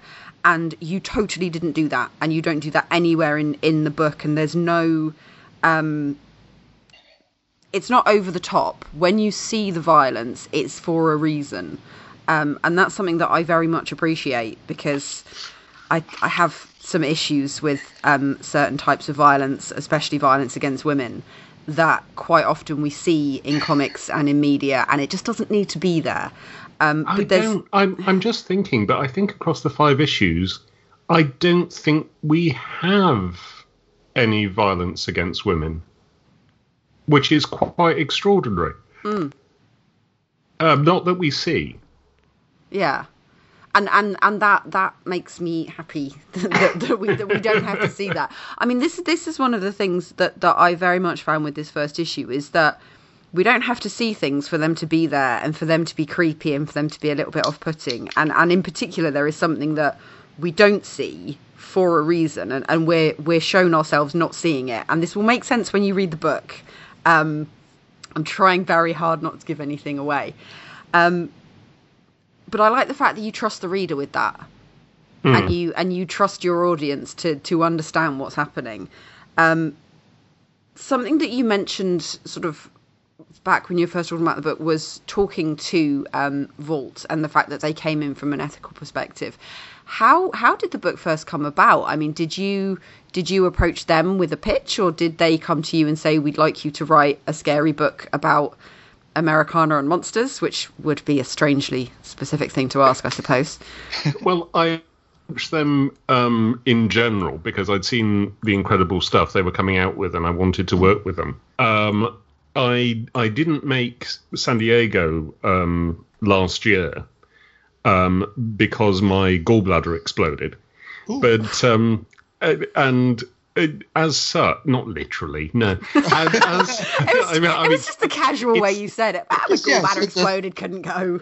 It's still in there, for one thing, so exploded is the wrong word. But so I did all the meetings I'd arranged to have by phone, and actually that turned out to be quite useful. I got my current state of enormous work is down to that San Diego I missed, and the Vault. I set up a call with Adrian, and I pitched several things. In fact, it was neck and neck between this and something really light-hearted and bouncy.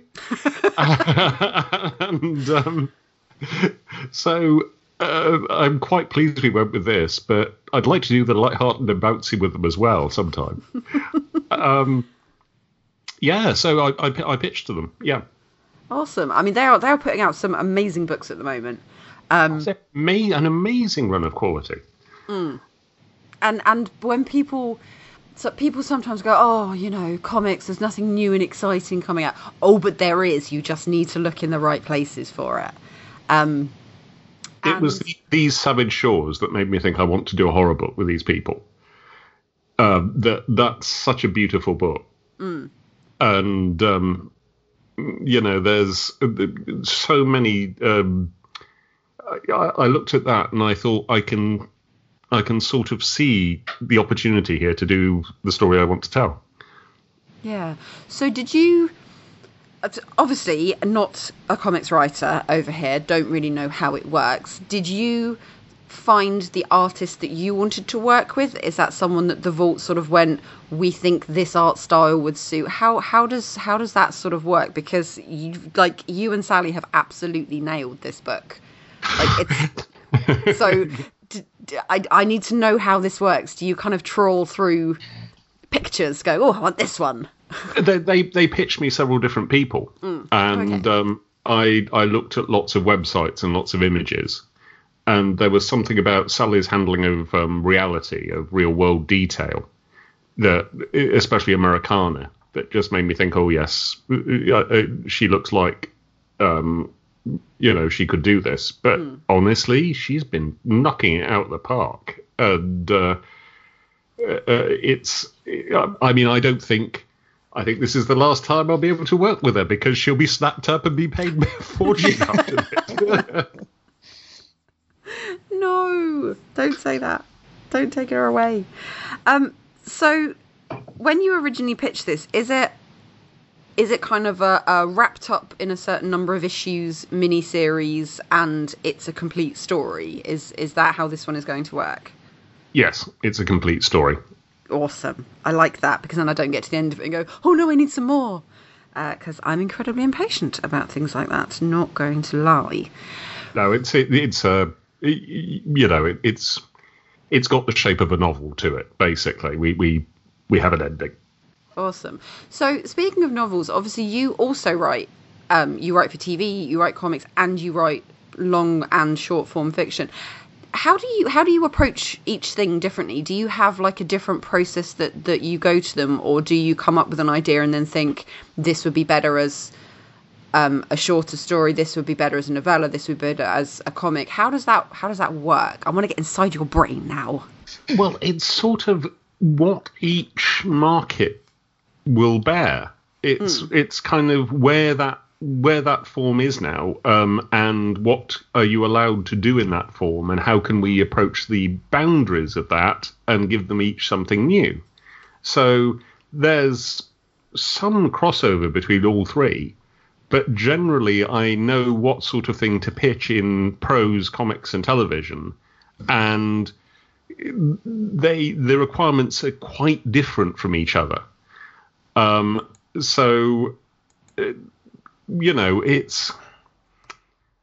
a really interesting question. It cuts to the depth of what we do, but I always sort of know.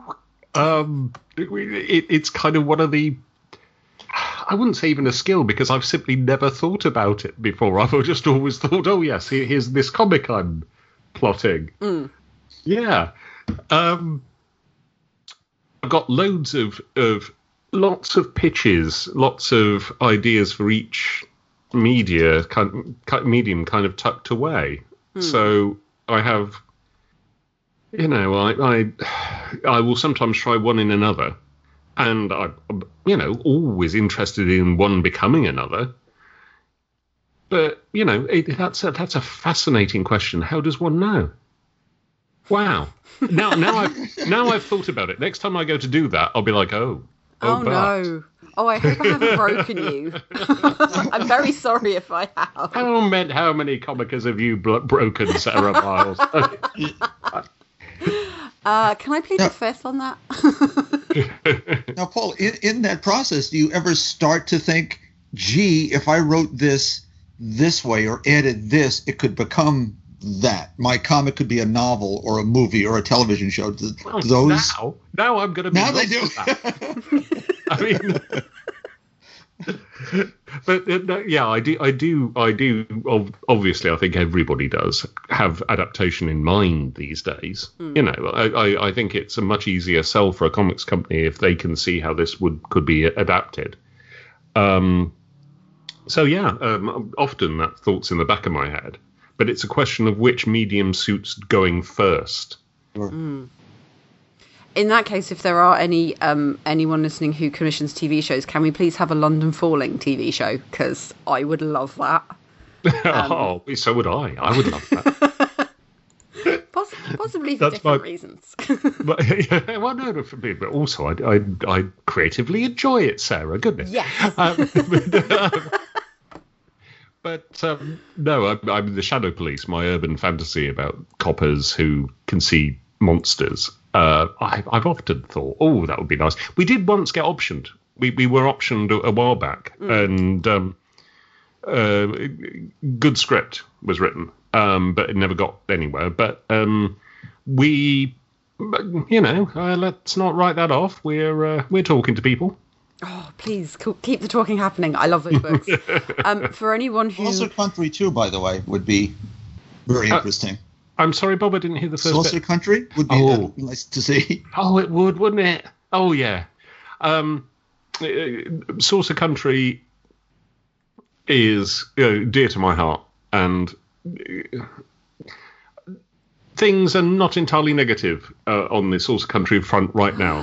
Okay, that's lovely to hear. Yes. I will always try and finish these stories. So for anyone who doesn't know, that is that was 2 miniseries that Paul wrote, which were basically about a governor who becomes a presidential candidate, who may or may not get abducted by aliens. I try so hard not to spoil anything when I'm talking about it in case you haven't read it. That is the opening of the comic. So, yes. I mean, that's our pitch, basically. And one thing I absolutely love, actually, about that series is there's so much history in there. It's like you're reading a book, but also being educated on the history of UFOs and whether or not people believe. Well, it's a splendid mythology. It's many-faceted and so colourful. And it's kind of gone away now. It's... I think because the whole business of conspiracy theories engulfed it, and it's now become part of the whole melange of horrible right-wing nonsense. But back in the day, it was quite an innocent business of people who met impossible things. And, the history of ufology, it's a purely American mythology that you've exported to the rest of the world, like jazz. And comics, too. British did those first. But, you're right. Actually, possibly ancient Egyptians. But anyway. But the British are always willing to take credit for ancient Egyptian things, and indeed often just take ancient Egyptian things. But anyway, ufology is I'm not quite a believer. I'm maybe there was one thing once, and we've had an enormous cargo cult about it ever since. But no, I just have always been fascinated by it, and I've always wanted to write a comic about it. And Saucer Country is, a story which I think we should get to an ending one day. Yes, that would be good. I'm an old timer. I have to say it that way. Back when I was 9 in 1965. I joined the Aerial Phenomenon Research Organization. I still have my little membership card from Jim and Coral Lorenzen from back then. And so I followed all this stuff as it was happening. So see it in your book, those little things. And I believed everything then. But as you say, it was more innocent. Again, I was 9 and my parents were fine with me doing that. And I completely agree with you. I think there might be, I think there's life elsewhere. I think maybe once or twice somebody came here. I would point to McMinnville, Oregon in 51, those famous photos that even Project Blue Book went, look, it's either the greatest fake of all time, we don't know how he did it, or it's a 30-foot across flying saucer under its own power. Barney and Betty Hill. Yeah. The way that they make up huge chunks of American mythology off their own bat and create a story shape that hasn't existed in the world before.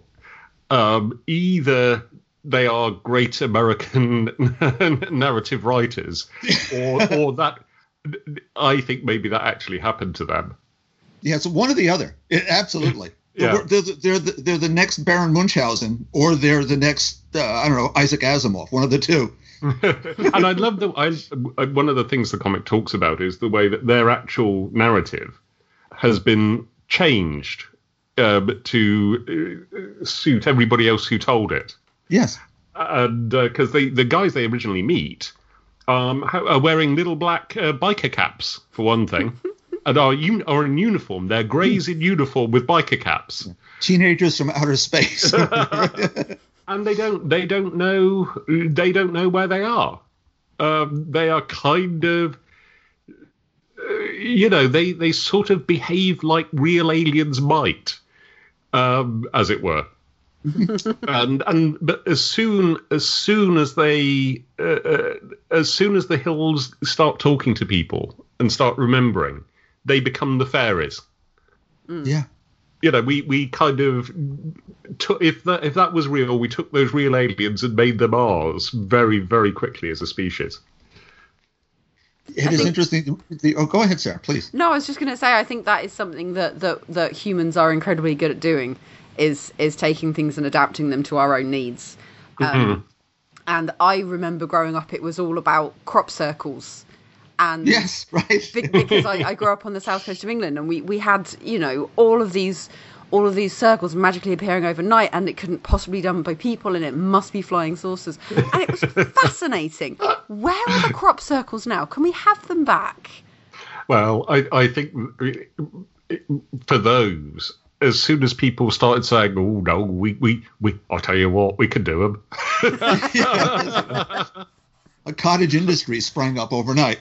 Yeah, because I'm from Wiltshire in the West Country, and we very much had our own crop circles, and we very much had young farmers who were laughing their heads off during that. Nobody could have flattened corn this precisely. How would they have walked through the corn without leaving any trace on the way? That it's possible. It's possible that human beings came up with an answer to those questions. Yeah. But at the time, it was impossible and it was exciting. Mm-hmm. I mean, I'm very much of the stance that I think it would be incredibly selfish and self-centered not to believe that there is life out there other than us, because that just seems to be a little self-involved for me. Yes. But also I think that a lot of people who have claimed things have maybe not done it for the best of reasons, and things like the National Enquirer might have had some of the motivation behind it. I think there are a ton of people who genuinely believe that that's what happened to them. There's something about I think there's something about electromagnetic disturbance which can fritz the human brain, and the fact that certain drugs can produce an experience with the greys sort of makes me think that maybe they're kind of physiologically part of us, that if our brain gets fritzed in a particular way, hello aliens. Yeah, there was a PBS special here in the States, I think it was called Where Are All the UFOs? And they interviewed a Canadian psychologist who was basically using a reverse EEG, sort of a football helmet with wires, and trying to get certain things to happen. And you would end up with the sense of presence that there was someone in the room, and it would distort everyone's perception to they were seeing these colorless, weirdly shaped people. Mm-hmm. And then he took the next step to say, well, there are a number of lights in the sky sightings that precede seismic events that might actually have electrical discharges. Yeah. So maybe someone's out in the woods and they get zapped, and their memory is now these night terror creatures they're seeing. Yeah, I think that's a thing. My goodness, Bob, you've got the same level of detail that I've got about this sort of country. Kindred spirits. Let's leave it that way. I think it's anyway. We could talk about. Let's go back to monsters. Let's go back to monsters. But that was lovely. That was a lot of fun. Well, yeah, I'm the number of interests of mine that kind of pop up in my create your own comics. I mean, 1970s rock bands and the way that Satanism became so popular in the 1970s. That's my other earlier create your own comic, This Damned Band, which is a comedy about a rock band that claimed to worship the devil, only to discover to their horror that they're actually worshipping the devil. I think it's I've got a great attachment and fondness to that sort of 70s rock excess, and I also I'm fascinated by how mainstream the occult went in the 70s. Yes. It's so yeah. What I talk about in my comics is often, stuff that's part of this strange melange that I grew up in, and sounds very, very familiar. As someone who has an entire shelf of Lovecraft books, including a handwritten Necronomicon I did myself. So yeah, I get it. Wow, goodness. I'm just going to say now, at some point in the future, when people can go to other countries again, I need to get the two of you in a bar together. Oh, it'd be awesome. Oh, and then I'm just going to sit back and just watch. Betty Hill, I tell you. But Yeah, so sorry, please continue. I've diverted us for. Yeah, we very much digressed you out of somewhere, Sarah. No, that's absolutely fine. Have I ever managed to keep an interview on track? Ever in my existence? No, I haven't. It always gets back to where it needs to go. That's your great talent. In that case, I will take us back to horror, but I would like to talk about another title that you've released, Paul. Like, you're just super busy at the moment, because a couple of weeks back it was announced that you are going to be working on another horror title, this time with Emma Vicelli. Yeah. I believe you can talk about now. Can you tell me a bit about it? This is out next spring. It's from Magma, who are a new publisher coming out of heavy metal, with Denton Tipton, who used to be at IDW, in charge. It's the Modern Frankenstein, which is a twisted romance between in a world which has never heard of Frankenstein, between James Frankenstein, who's a modern day brilliant surgeon, and one of his medical students, who basically it's about cutting edge medical research, and there's a famous list of experiments that medicine could do with the answers to, that would progress medicine if we knew the answers that those experiments would give, but the experiments themselves are entirely unethical. And so he has started to think, well, we could give that a go. And because in the best Peter Cushing Frankenstein way, he's quite charismatic and gorgeous with it, and it absolutely means it. You know, he's doing this for the best possible reasons, and he's largely doing it to people he feels won't be missed too much.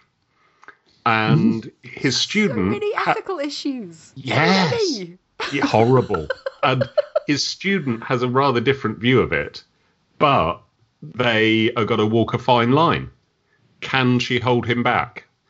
It's delicious. And Emma Vicelli draws beautiful people being delicious and awful to each other so well. And me and her wanted to work together forever. I mean, we've been friends for... we've always just been awaiting the project that would fit, and this one has. And she's become increasingly famous as the time's worn on, and it's a delight to finally be working with her. So the Modern Frankenstein, which is, I have let me see, 2 more creator-owned titles still to announce, which have been commissioned from 2 more different publishers. Nice. And there are 2 other things as well that haven't been announced yet in the field of comics. And there's also, of course, the Edgar Allan Poe Snifter of Terror comics from Ahoy. So, all in all, it's quite good at the moment. Yes, you've been very busy. I believe that the Edgar Allan Poe book comes out today, because time travel, it is currently Wednesday. Oh, yes. Today, yes. Yes. I was about to correct you there. Well done. No, Thank you. You got that. We operate on time travel. Today is the 21st of October. Yeah. Edgar Allan Poe's Snifter of Blood issue 1 is out today. And you've rewritten the Black Cat, have you not? As a dog. Yes. And he's a very good dog. And he's incredibly obedient and loyal. And the Black Cat in Poe's original, it's a lot of abuse. It's a story about animal abuse, basically. Mm-hmm. And the dog does his best to cooperate with this awfulness, and as such, kind of undermines the whole story in a funny way, because these are funny Poe stories. We get to retell Edgar Allan Poe originals in comedy ways. And my one for the previous version of the title they do them in seasons. So this was last year. Was about what if Dr. Jekyll and Mr. Hyde had been written by an English person rather than a Scot, and is about Dr. Jekyll turning into Mr. Slightly Less Jekyll, who does terrible things like passing the port in the wrong direction and eating tea at the wrong time. That actually leads me nicely onto another book I want to talk about, which is terribly British and is also one of my all-time favourite comic books ever, which is Batman Knight and Squire. Yeah. Now, for our American friends who may not be aware, Knight and Squire is the story of a very, very British Batman and the hijinks that he gets up to with his trusty squire, Beryl. Yes. And when I say very British, I mean, I bought a copy of this for Bob once, and luckily he was brought up properly with sort of Monty Python and whatnot, and he got a lot of the references. Yes, I did. Paul, The glossary still helped, believe me. So, Paul, would you be so kind as to just indulge me for a moment and tell me how you got this book through the editing process without spending like your entire life explaining cricket or Morris dancing or Two Ton Ted from Teddington? Well, I did have to do a share of explaining of it, actually, in that our wonderful editor basically... she very much wanted to make sure that in the huge amount of slang and cultural references involved here, we hadn't slipped anything truly naughty past her. and actually we hadn't, you know, so I actually had to send her a document explaining every single reference. And also, we created over 100 new British DC Universe superheroes and villains. And they're all in canon, right? They all count. They all count. Well, two things happened. One, I believe Wonder Woman became possessed and attacked Britain, killing thousands of them. And and two, then the universe ended. So I hope they're all back in the new version of the DC Universe. You know, the pirate astronomers, the Morris men, double entendre, yes, them all. Double entendre, yes. Yeah. Well, I miss all of those people, and rather wonderfully, we thought we'll break the DC Universe's next effort to do some kind of encyclopedia. It'll have to be all about us.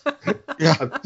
Jimmy Broxton is the wonderful artist on that, and we basically just as because I was also sending our editor a list of every character we created. I had to ask him as he was drawing the last 2 pages, have you created any characters in the background in the last 2 pages? And he replied saying, oh, actually, yes.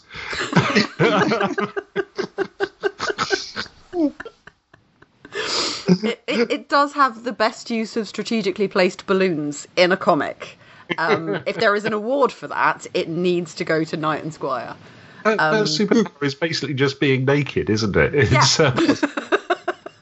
how many comics as well have former monarchs of the British Isles returning to life in an awful David Cronenberg fly-style accident, and we discover that actually, no, Richard III really is a villain who wants to conquer them. Yes.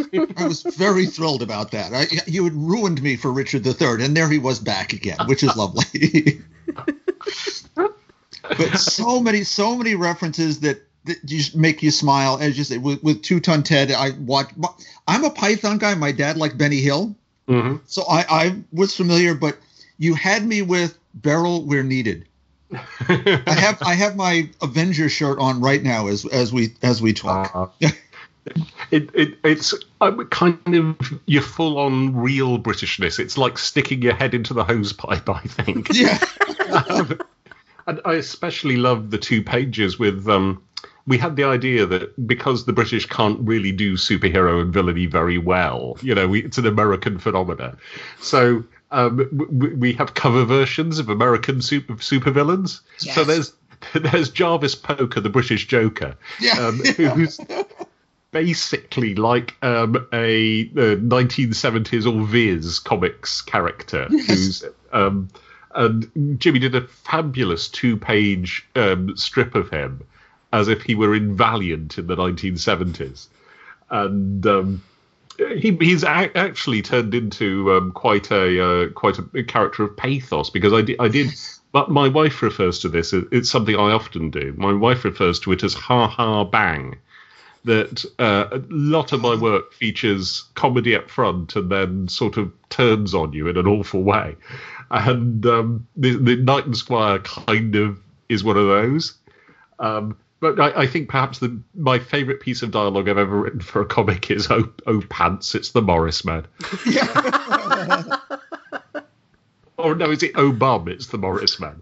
I'm not sure. It's just so perfectly British, and like you say, you do read it, and it's funny, and it's funny, and it's funny, and then you go, "Oh, I'm crying," because there is something that happens that is incredibly emotional. And that's something that I find actually quite often with your work, is that it sort of sneaks up on you. And you don't realise what's happening until it's happened. And then you go, oh, I'm having feelings now. I'm not sure about this. Because, of course, being British, we don't have feelings. It's all very stiff upper lip. Well, the business of evoking feeling is very complicated for me. Because I'm still somebody who has to be quite careful with serious drama. That is to say, I will sample it bit by bit, because rather like my son, who is a little Vulcan, if I'm going away for a long time in the days when we used to do that sort of thing, I would say goodbye to him, and he would be very definite that he did not want a hug, and he would sort of look stoically at me and go, okay. Basically, as when he's of an age, it'll be, I hope your journey is a prosperous one, Father. And I can't wait to introduce him to Mr. Spock. I think that how on earth did Gene Roddenberry know about? Well, but via Midshipman Hornblower and having a very English person standing with his hands behind his back beside the captain, we get to autism. Of course we do. Yes, we do.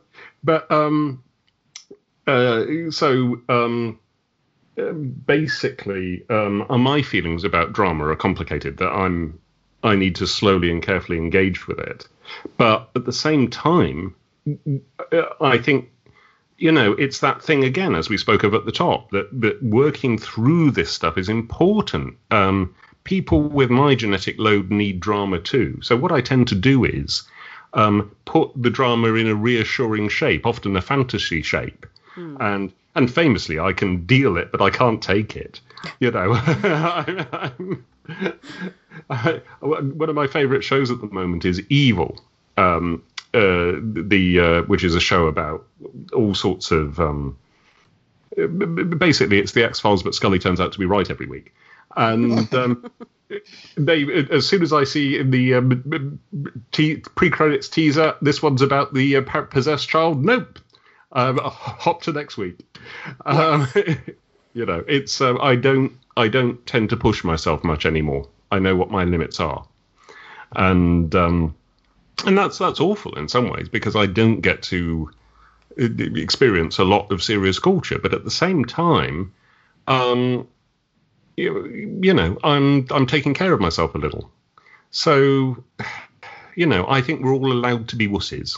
I think that's a very important thing as well, especially in the current climate and the world that we're living in. I think it's very important to take care of our own mental selves, because I won't watch horror. I won't watch things that I know will upset me, because why would I want to do that?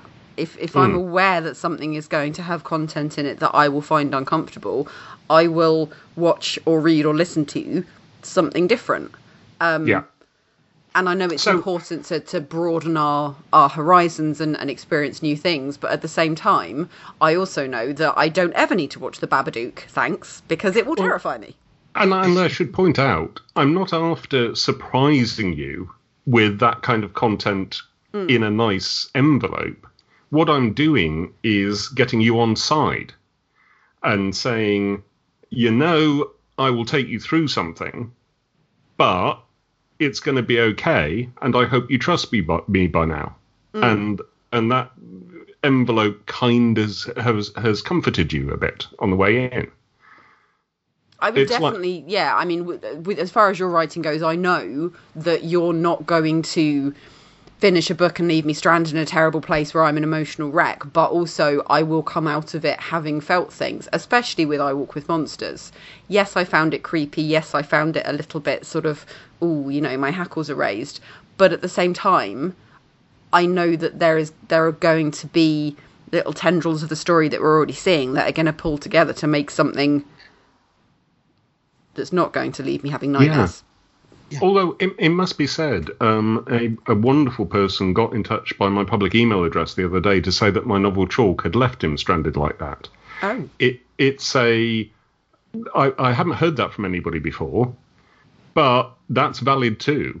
And it was one of very few times where I've got an email saying I just wanted to write to you about how awful your book was, where I replied very positively to him because he was being utterly sincere, and it was also quite flattering along the way, But it's everybody's different about this stuff, but in general, I got you.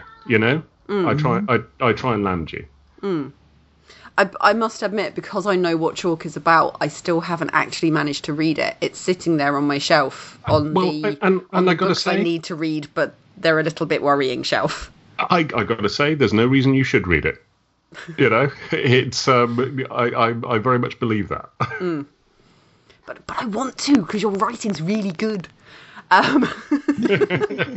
Thank you. So I'm aware of the fact that we are taking up quite a lot of your evening now. So we've talked about I Walk with Monsters. We've talked about The Modern Frankenstein. Is there anything else that you've got coming up that you're allowed to talk about? Or should I just recommend everybody subscribes to your newsletter that drops in my inbox every Friday and is very lovely? Well, on paulcornell.com, you'll find the newsletter and my tweets and all sorts of things. I would like to say there's nothing else comic-wise that I can talk about yet. We will have content in the Thought Bubble Online digital convention. There's stuff I'm going to be able to announce really quite shortly, I think. And my fifth Lich novella is out in November, so that's a nice end of series thing. But anyway, I Walk with Monsters issue 1 is out on November the 25th. Means that the final order cutoff is November the 2nd. So if you like the sound of any of this, do talk to your comic shop and make an order, because we live. You all know, all of you listen to this podcast know that we live on pre-orders. That you always get, as a comic creator, you always get people tweeting to you saying, "Hey, I went to my comic shop and they didn't have any copies. It had sold out. Well done." And we're kind of like, oh. No. It's hard to reply because, of course, their intention is nice, Yeah, and the other thing as well that I don't think people are always aware of is that the final order cutoff for issue 2 is generally the Monday after issue 1 has come out. So quite often shops will base how many number 2s they order based on how many number 1s they've sold. So you need to pre-order the first one, so they go, oh, we know people are going to want to read this, so let's order the second issue as well. Otherwise you'll be disappointed because you won't get hold of the rest of the story. Does that make sense? Yeah. Having said that, the Vault's publicity machine is tremendous. I mean, I've been involved and cosseted on every single side of this process by those guys. The Vault is a tremendous, tremendous company to work for. And they've made a T-shirt. They made a T-shirt. I've never had a T-shirt before. It's I am a stranger to merch. It's great. I'm very excited about the T-shirt. And just as a caveat, I will say at the moment the T-shirt is only available for delivery in the US. but I might have to get one delivered to someone in the US, then get them to post it to me, because I really want one, because it's a really cool T-shirt. So, Bob, I don't know if there's anything else that you wanted to bring up that I haven't mentioned. Well, you've hit just about everything, as I knew you would. I certainly do want to thank Paul just for being here, and just for writing so many different things with such a wonderful worldview. As you talked about, as you talked before about, you'll make sure we get through this. There are creators who their themes are important, and yet I find as with Sarah with horror, I can watch the bloodiest, most awful horror movie from the 80s when they did all that crazy stuff the first time around, and yet there are comics that I can't look at because I know where we're going, and I don't want to go to those places because I'm not sure where we'll end. Your characters, the way the stories play themselves out, there's peril, there's danger emotionally, physically sometimes, but what it really is about is a sense of humanity, and I just want to applaud that. Oh, thank you. That's what I'm about, honestly. There you go. It's and also it's flying a flag for the cause of progressivism in these current times, which is difficult and sort of reflected in everything I do, honestly. So yeah, thank you. That was lovely, Bob. I tell you what, I want to be on the full. I want to be on the full show because I want to do a lightning round. I've got my sound effect. And no, I'm not going to blow it now. So, okay. Surprises when it happens. We will definitely have you on the full show. There's no question about that. Oh, Tar. Yeah. I'll just talk about UFOs. On that front, I don't know if it's available for streaming anymore. There was a show from about 20 years ago called Dark Skies. Mm-hmm. Yeah, I know it well. Yeah, I love that show. As we play through the history of, the Kennedy assassination involved, and so are the Beatles on Ed Sullivan and the Manson family. And it's like, really? We're going to go there? Sure, why not? I'm in. I feel like I'm going to need to get the two of you on just to do a special, just to talk about UFOs and Satanic Panic and all of this. It would be amazing. I'm in. So, Paul, thank you very, very much for giving us some of your time and coming on to talk about your books. And I promise we are getting you back for the full experience, even though that does mean that when we get to the wrap-up at the end of the show, Bob will say something big and emotional and no one else will be able to follow it, because that's what Bob does. It's a thing now. You refer to, you get bobbed. You right. say something and then... a verb? That's you are. I'm honored. I come pre-bobbed. So thank you so much for talking about your books. I will make sure that we put some links into the show notes as to where people can go to find out more about them. You mentioned your website earlier, so if people want to find out more about you or your work, is that the best place to look? Are you more on social media? What's the best way for people to find out more? PaulCornell.com is a good one-stop shop, and if you want to go find me on Twitter, I'm Paul_Cornell. Marvellous. Well, thank you so much for talking to us, and I hope that everyone has enjoyed listening, and now I will hand back to Steve and the regular crew for the rest of the show. Thank you so much for having me. Hey, everybody. We are back. Thank you once again to Paul Cornell for joining us on the podcast. We absolutely, and he'll probably listen to this, we absolutely want to have Paul back on the show next time for a full episode, lightning rounds, the whole shebang. Paul, if you're listening, you are welcome anytime on the Talking Comics podcast. Thank you to Sarah for putting together a lovely interview, and Bob for keeping company and contributing as well. Oh, thank you much. It was a load of fun talking to Paul, and Sarah did a great job setting everything up. Absolutely. Absolutely. And I just want to say that in addition to picking up I Walk with Monsters, which I will absolutely do, I purchased Batman and Squire. Knight and Squire? Knight and Lovely. Squire, sorry. Knight Batman, Knight and Squire the other night.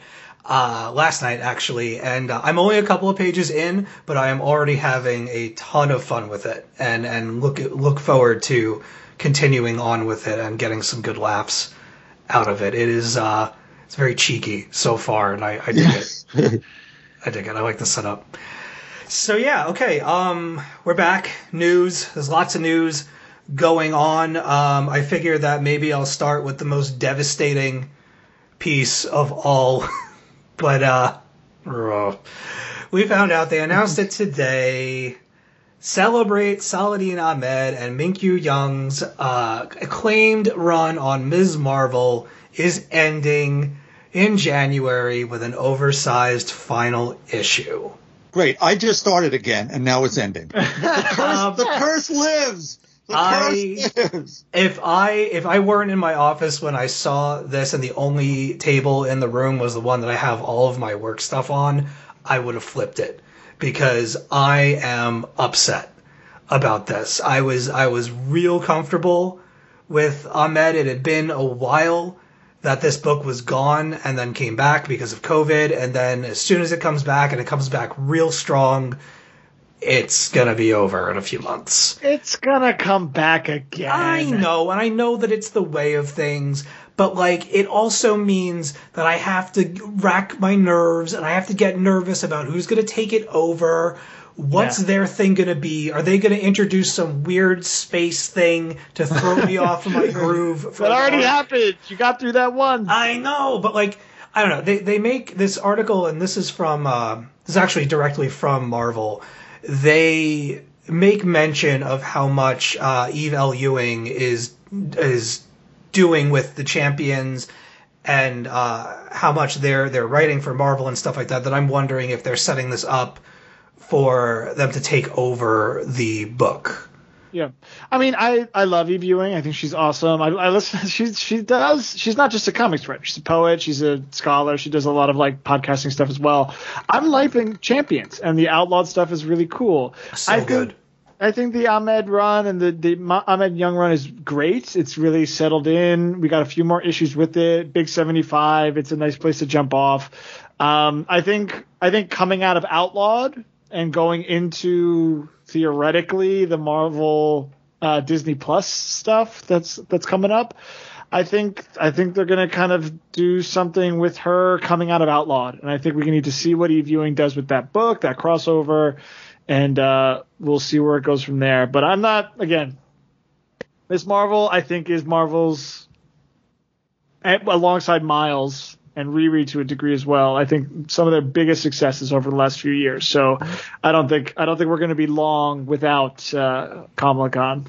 It'll just be a new number one, and hopefully they make the right choice on creative team. Exactly. Let's keep it interesting.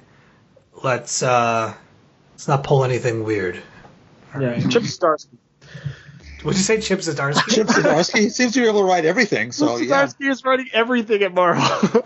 I'd like to see Eve on the book. Maybe like somebody like Rainbow Rowell could be awesome. Could be a nice fit. Yeah. But just so help me if you assign a white guy to this book, I will. Let's move on. Let's see. Joey, why don't you tell us about this Iron Fist? Oh, yeah. You posted that in the notes. It's just an announcement that Iron Fist is going to get a little limited series this winter from Larry Hama. Mentioned it before. School. Nice. Old school. And that's really my one thing. Like, I'm like, cool, Larry Hama. But then I'm like, but like, there was nobody new. Like, you couldn't get anybody. But anyway, Larry Hama's long career at Marvel and with G.I. Joe comics and tons of stuff. The description sounds cool. Somebody's taking out the Immortal Dragons, and Iron Fist is like, yo, I'm on it. So it's a cool little premise. I love Iron Fist as a character, as y'all know. So somehow at the end of 2020 and beginning of 2021, I'm getting a Shang-Chi miniseries and an Iron Fist miniseries. I'm cool with that. Let's have some fun. Like I said, the one thing is I'm like, Larry Hama is great grab for the book, but also at the same time, I'm like, that's a throwback to like the late 80s, early 90s comic book storytelling. And not that there's anything wrong with that, but I'm wondering if there's maybe a new voice that could have benefited from this kind of announcement and book. But again, I'm excited for it. I'm excited for Larry Hama on it, and we'll see how it goes. All right. Sounds fun. GamesRadar.com reports Marvel Unlimited will stream new comic books 3 months earlier. What? So, dude, what? Well, I'm just going to finish the story, and I'll talk about it. Let me see. I'm trying to find the. I guess this is from since the beginning of the year. We've seen our stories read tens of millions of times on Marvel Unlimited. And we've seen a rising number of fans now looking to dive into more of their favorite stories featuring blah, blah, blah, blah, blah, blah, blah, blah, blah, blah. This expansion for Marvel Unlimited delivers exactly that. Fans can... Oh, I guess I should have read that last part. Fans can now read more of their favorite comics sooner. No other service, yada, yada, yada. Let's see. What is the window here? Marvel Comics has reduced the turnaround time from when its new weekly comics are published to when they reach the publisher's digital comic book reading service, Marvel Unlimited, shrinking the window from 6 months down to 3. Yeah. Yeah. It's great, and it's because of COVID. Well, I wonder if it's part because of COVID, and part because DC Universe dropped theirs from a year to 6 months.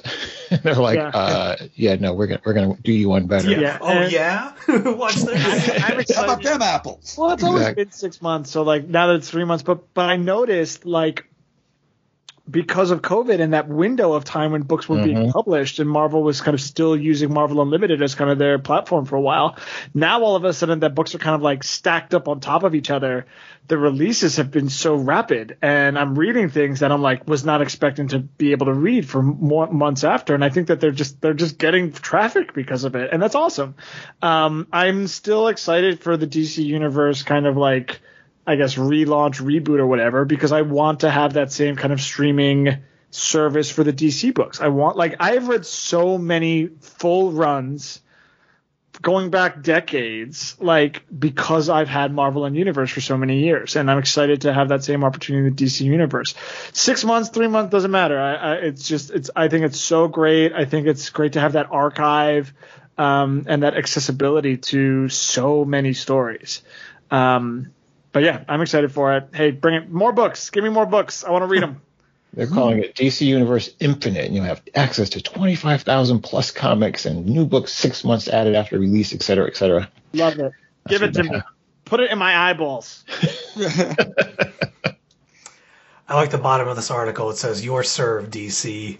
Yeah. Dun, dun, dun. All right. So that's that. You'll get your Marvel books on Marvel Unlimited 3 months earlier than normal, which is very cool for people that use that service. What else do we got here? We'll save that one for last. Let's quickly talk about... So DC came out this past week, and they basically gave the big pitch for their new line-wide event called Future State. And they released an official press release that I will read from now.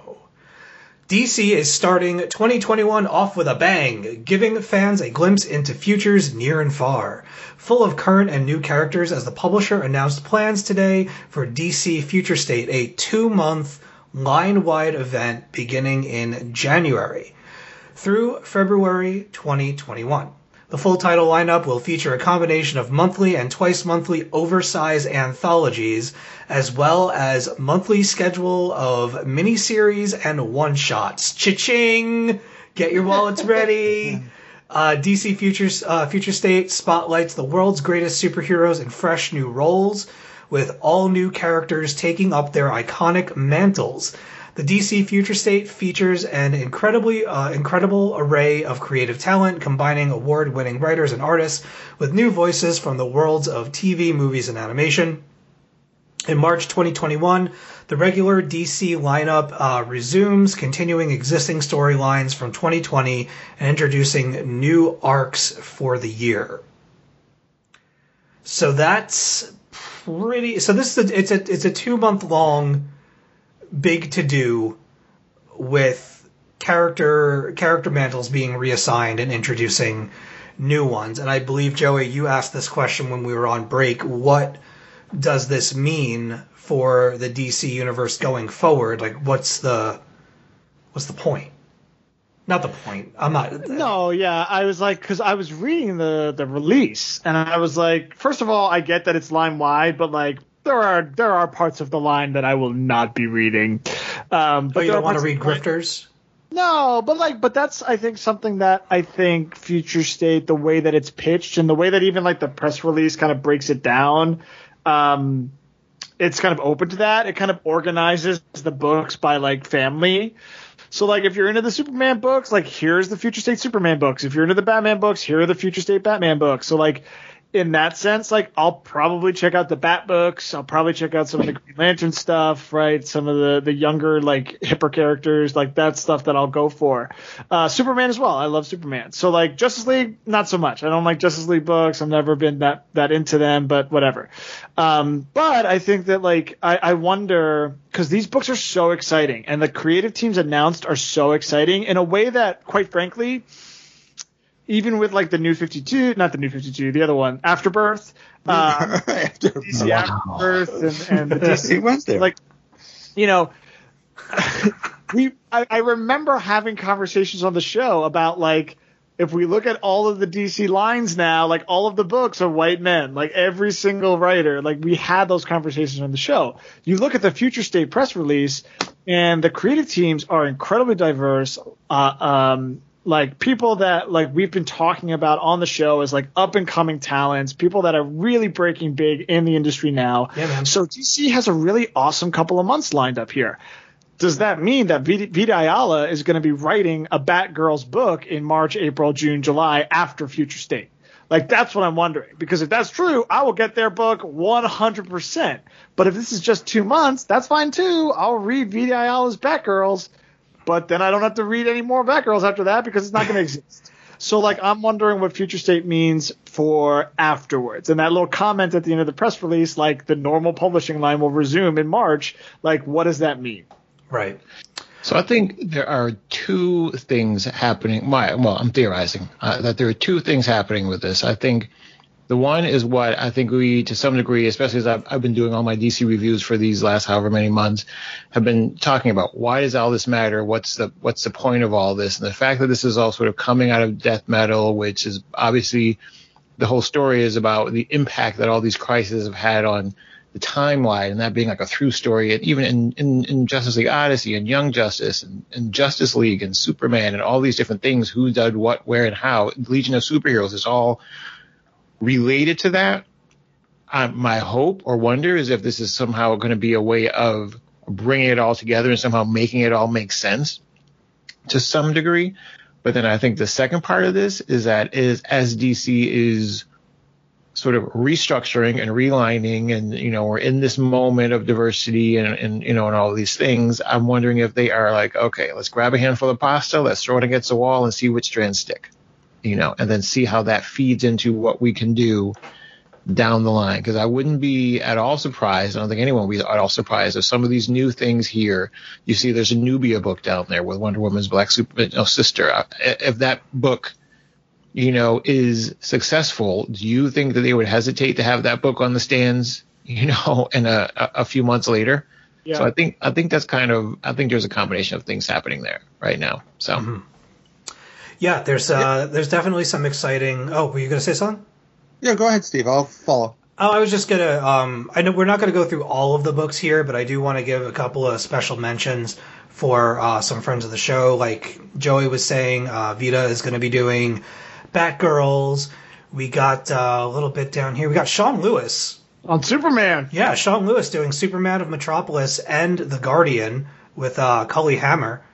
And well, who else we got? We got Becky Cloonan and Michael Conrad doing Midnighter, and they are also, which I'm very excited about, Becky and Michael are with Jen Bartel doing Immortal Wonder Woman. Sign me up for that one. Oh my god. Yeah, but dude, Bennett is back. That's right. With Marguerite Sauvage. Yeah, which is awesome. Yeah, Joel Jones doing a Future States Wonder Woman. Brian Michael Bendis and Riley Rossmo doing Legion of Superheroes. That sounds like fun. Yeah, and Althea Martinez on the Nubia story that Aaron mentioned. Mm-hmm. Oh man, see, there's some good stuff in here. Right. Well, that's what I'm saying. Like, it sounds awesome, but like, to what end? Like, where are we going after this? And I hope Aaron's right. Like, hey, Vita's Batgirls really took off. Sean Lewis's Superman, like, great premise. People really enjoyed it.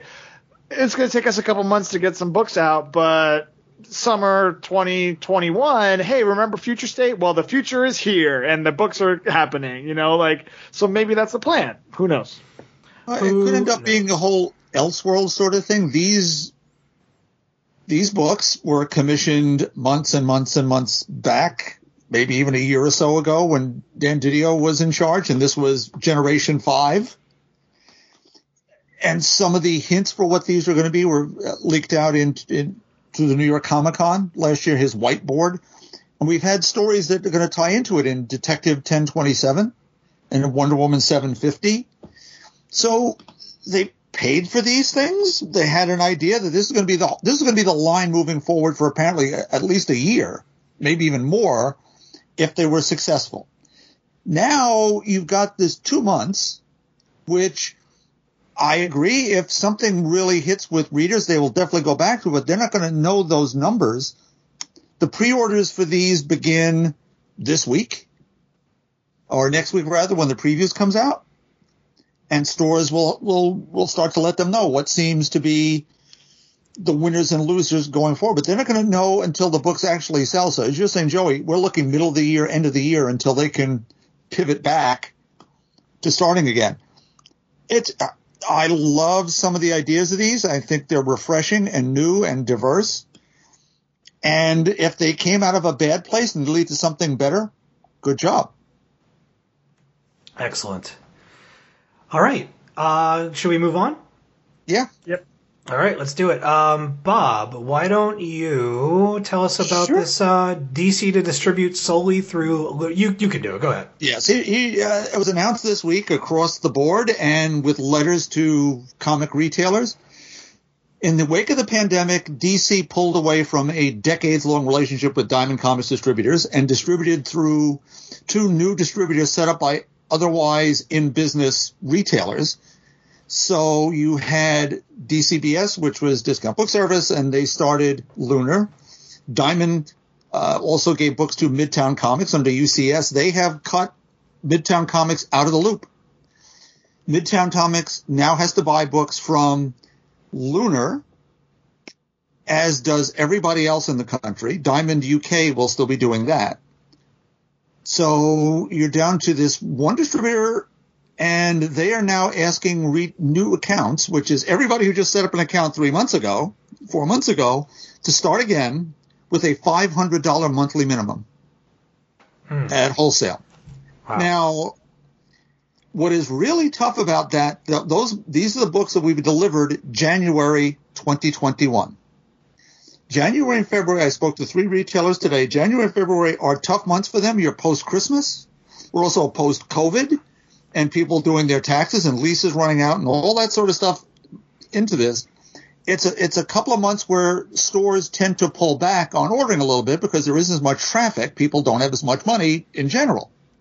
Now you add the state of the world, and now DC is doing this line-wide event for January and February. This could be good in the sense that, wow, it might bring people through the door, but if I'm Joe local retailer, how do I know how to order these? Right. Oversized books with all new creative teams with new characters. Do I buy the 100 Batmans I did before when Batman's not in these books? If you don't buy $500, they ship all your books apparently at the end of the month. So you get your books 3 weeks late. That's what I've heard. So I was told that today. So, look, having 2 separate retailers, I'm sure caused problems where in some cases they were late in one place and early in another, and that's okay. And if they feel that Lunar is the way to go, that they're more efficient at it than Midtown Comics was, more power to them. That's their decision to make.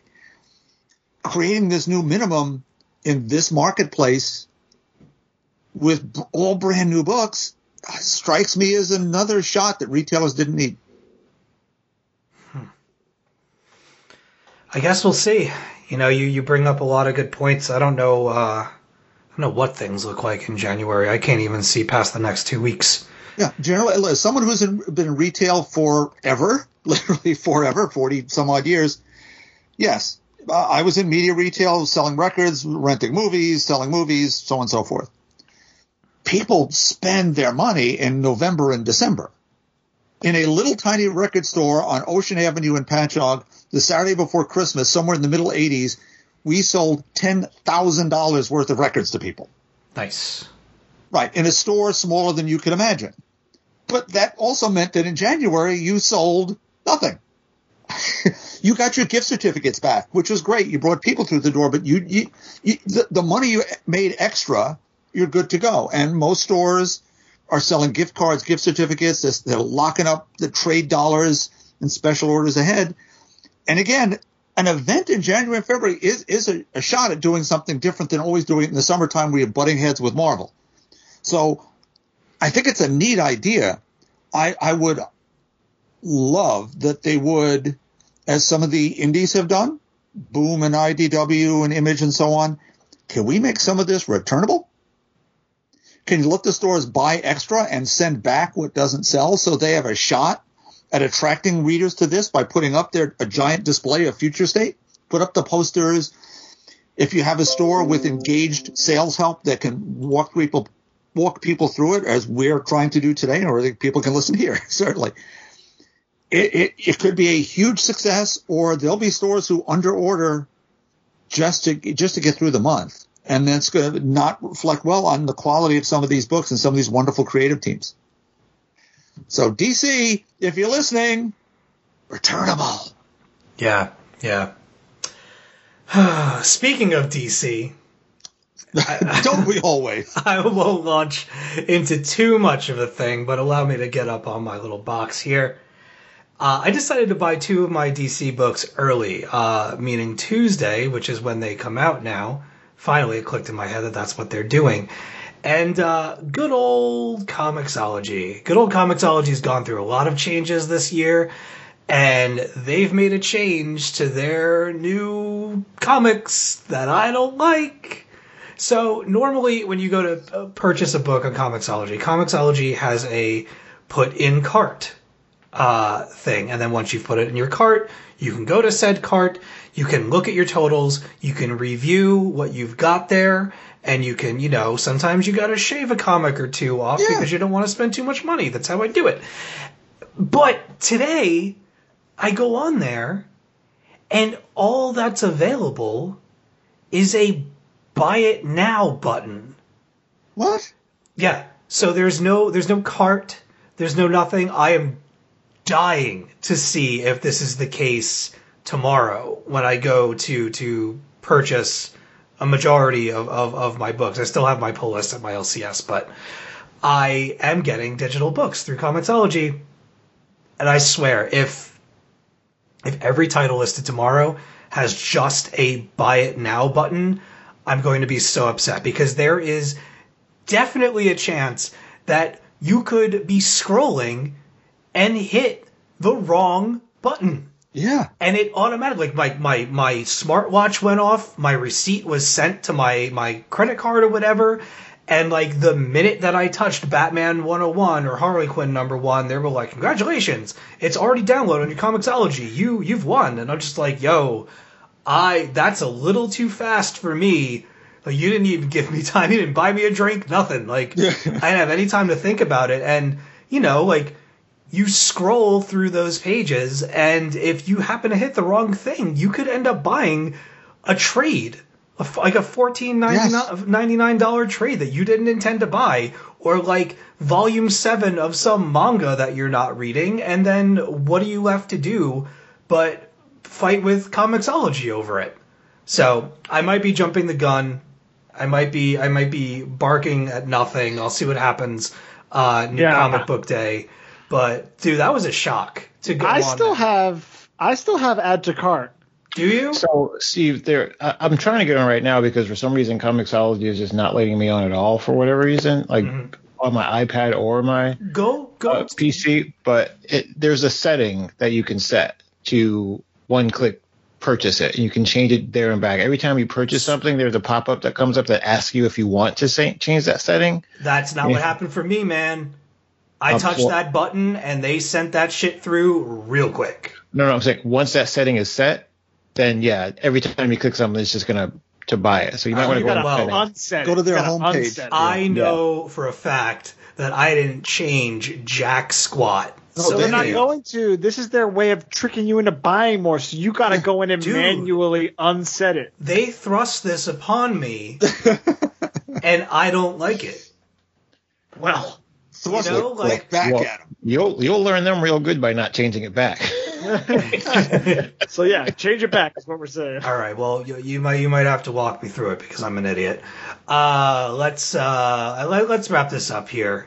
Does anybody have anything they want to follow up with as far as this DC distribution malarkey? Nope.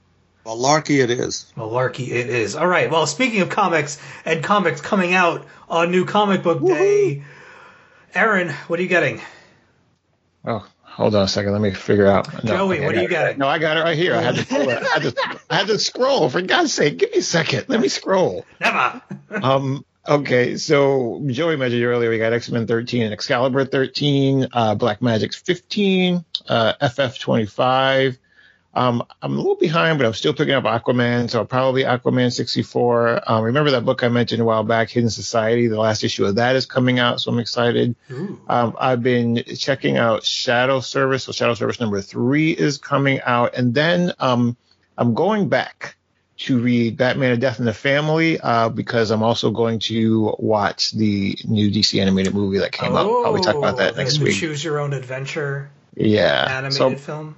So I'll probably do like a whole triple threat thing where I read A Death in the Family, and then I'll watch Red Hood, the earlier movie, and then I'll watch this just to sort of see how it all plays. So I'll let you know next week what happened. That sounds like a great plan. Joey, what are you picking up?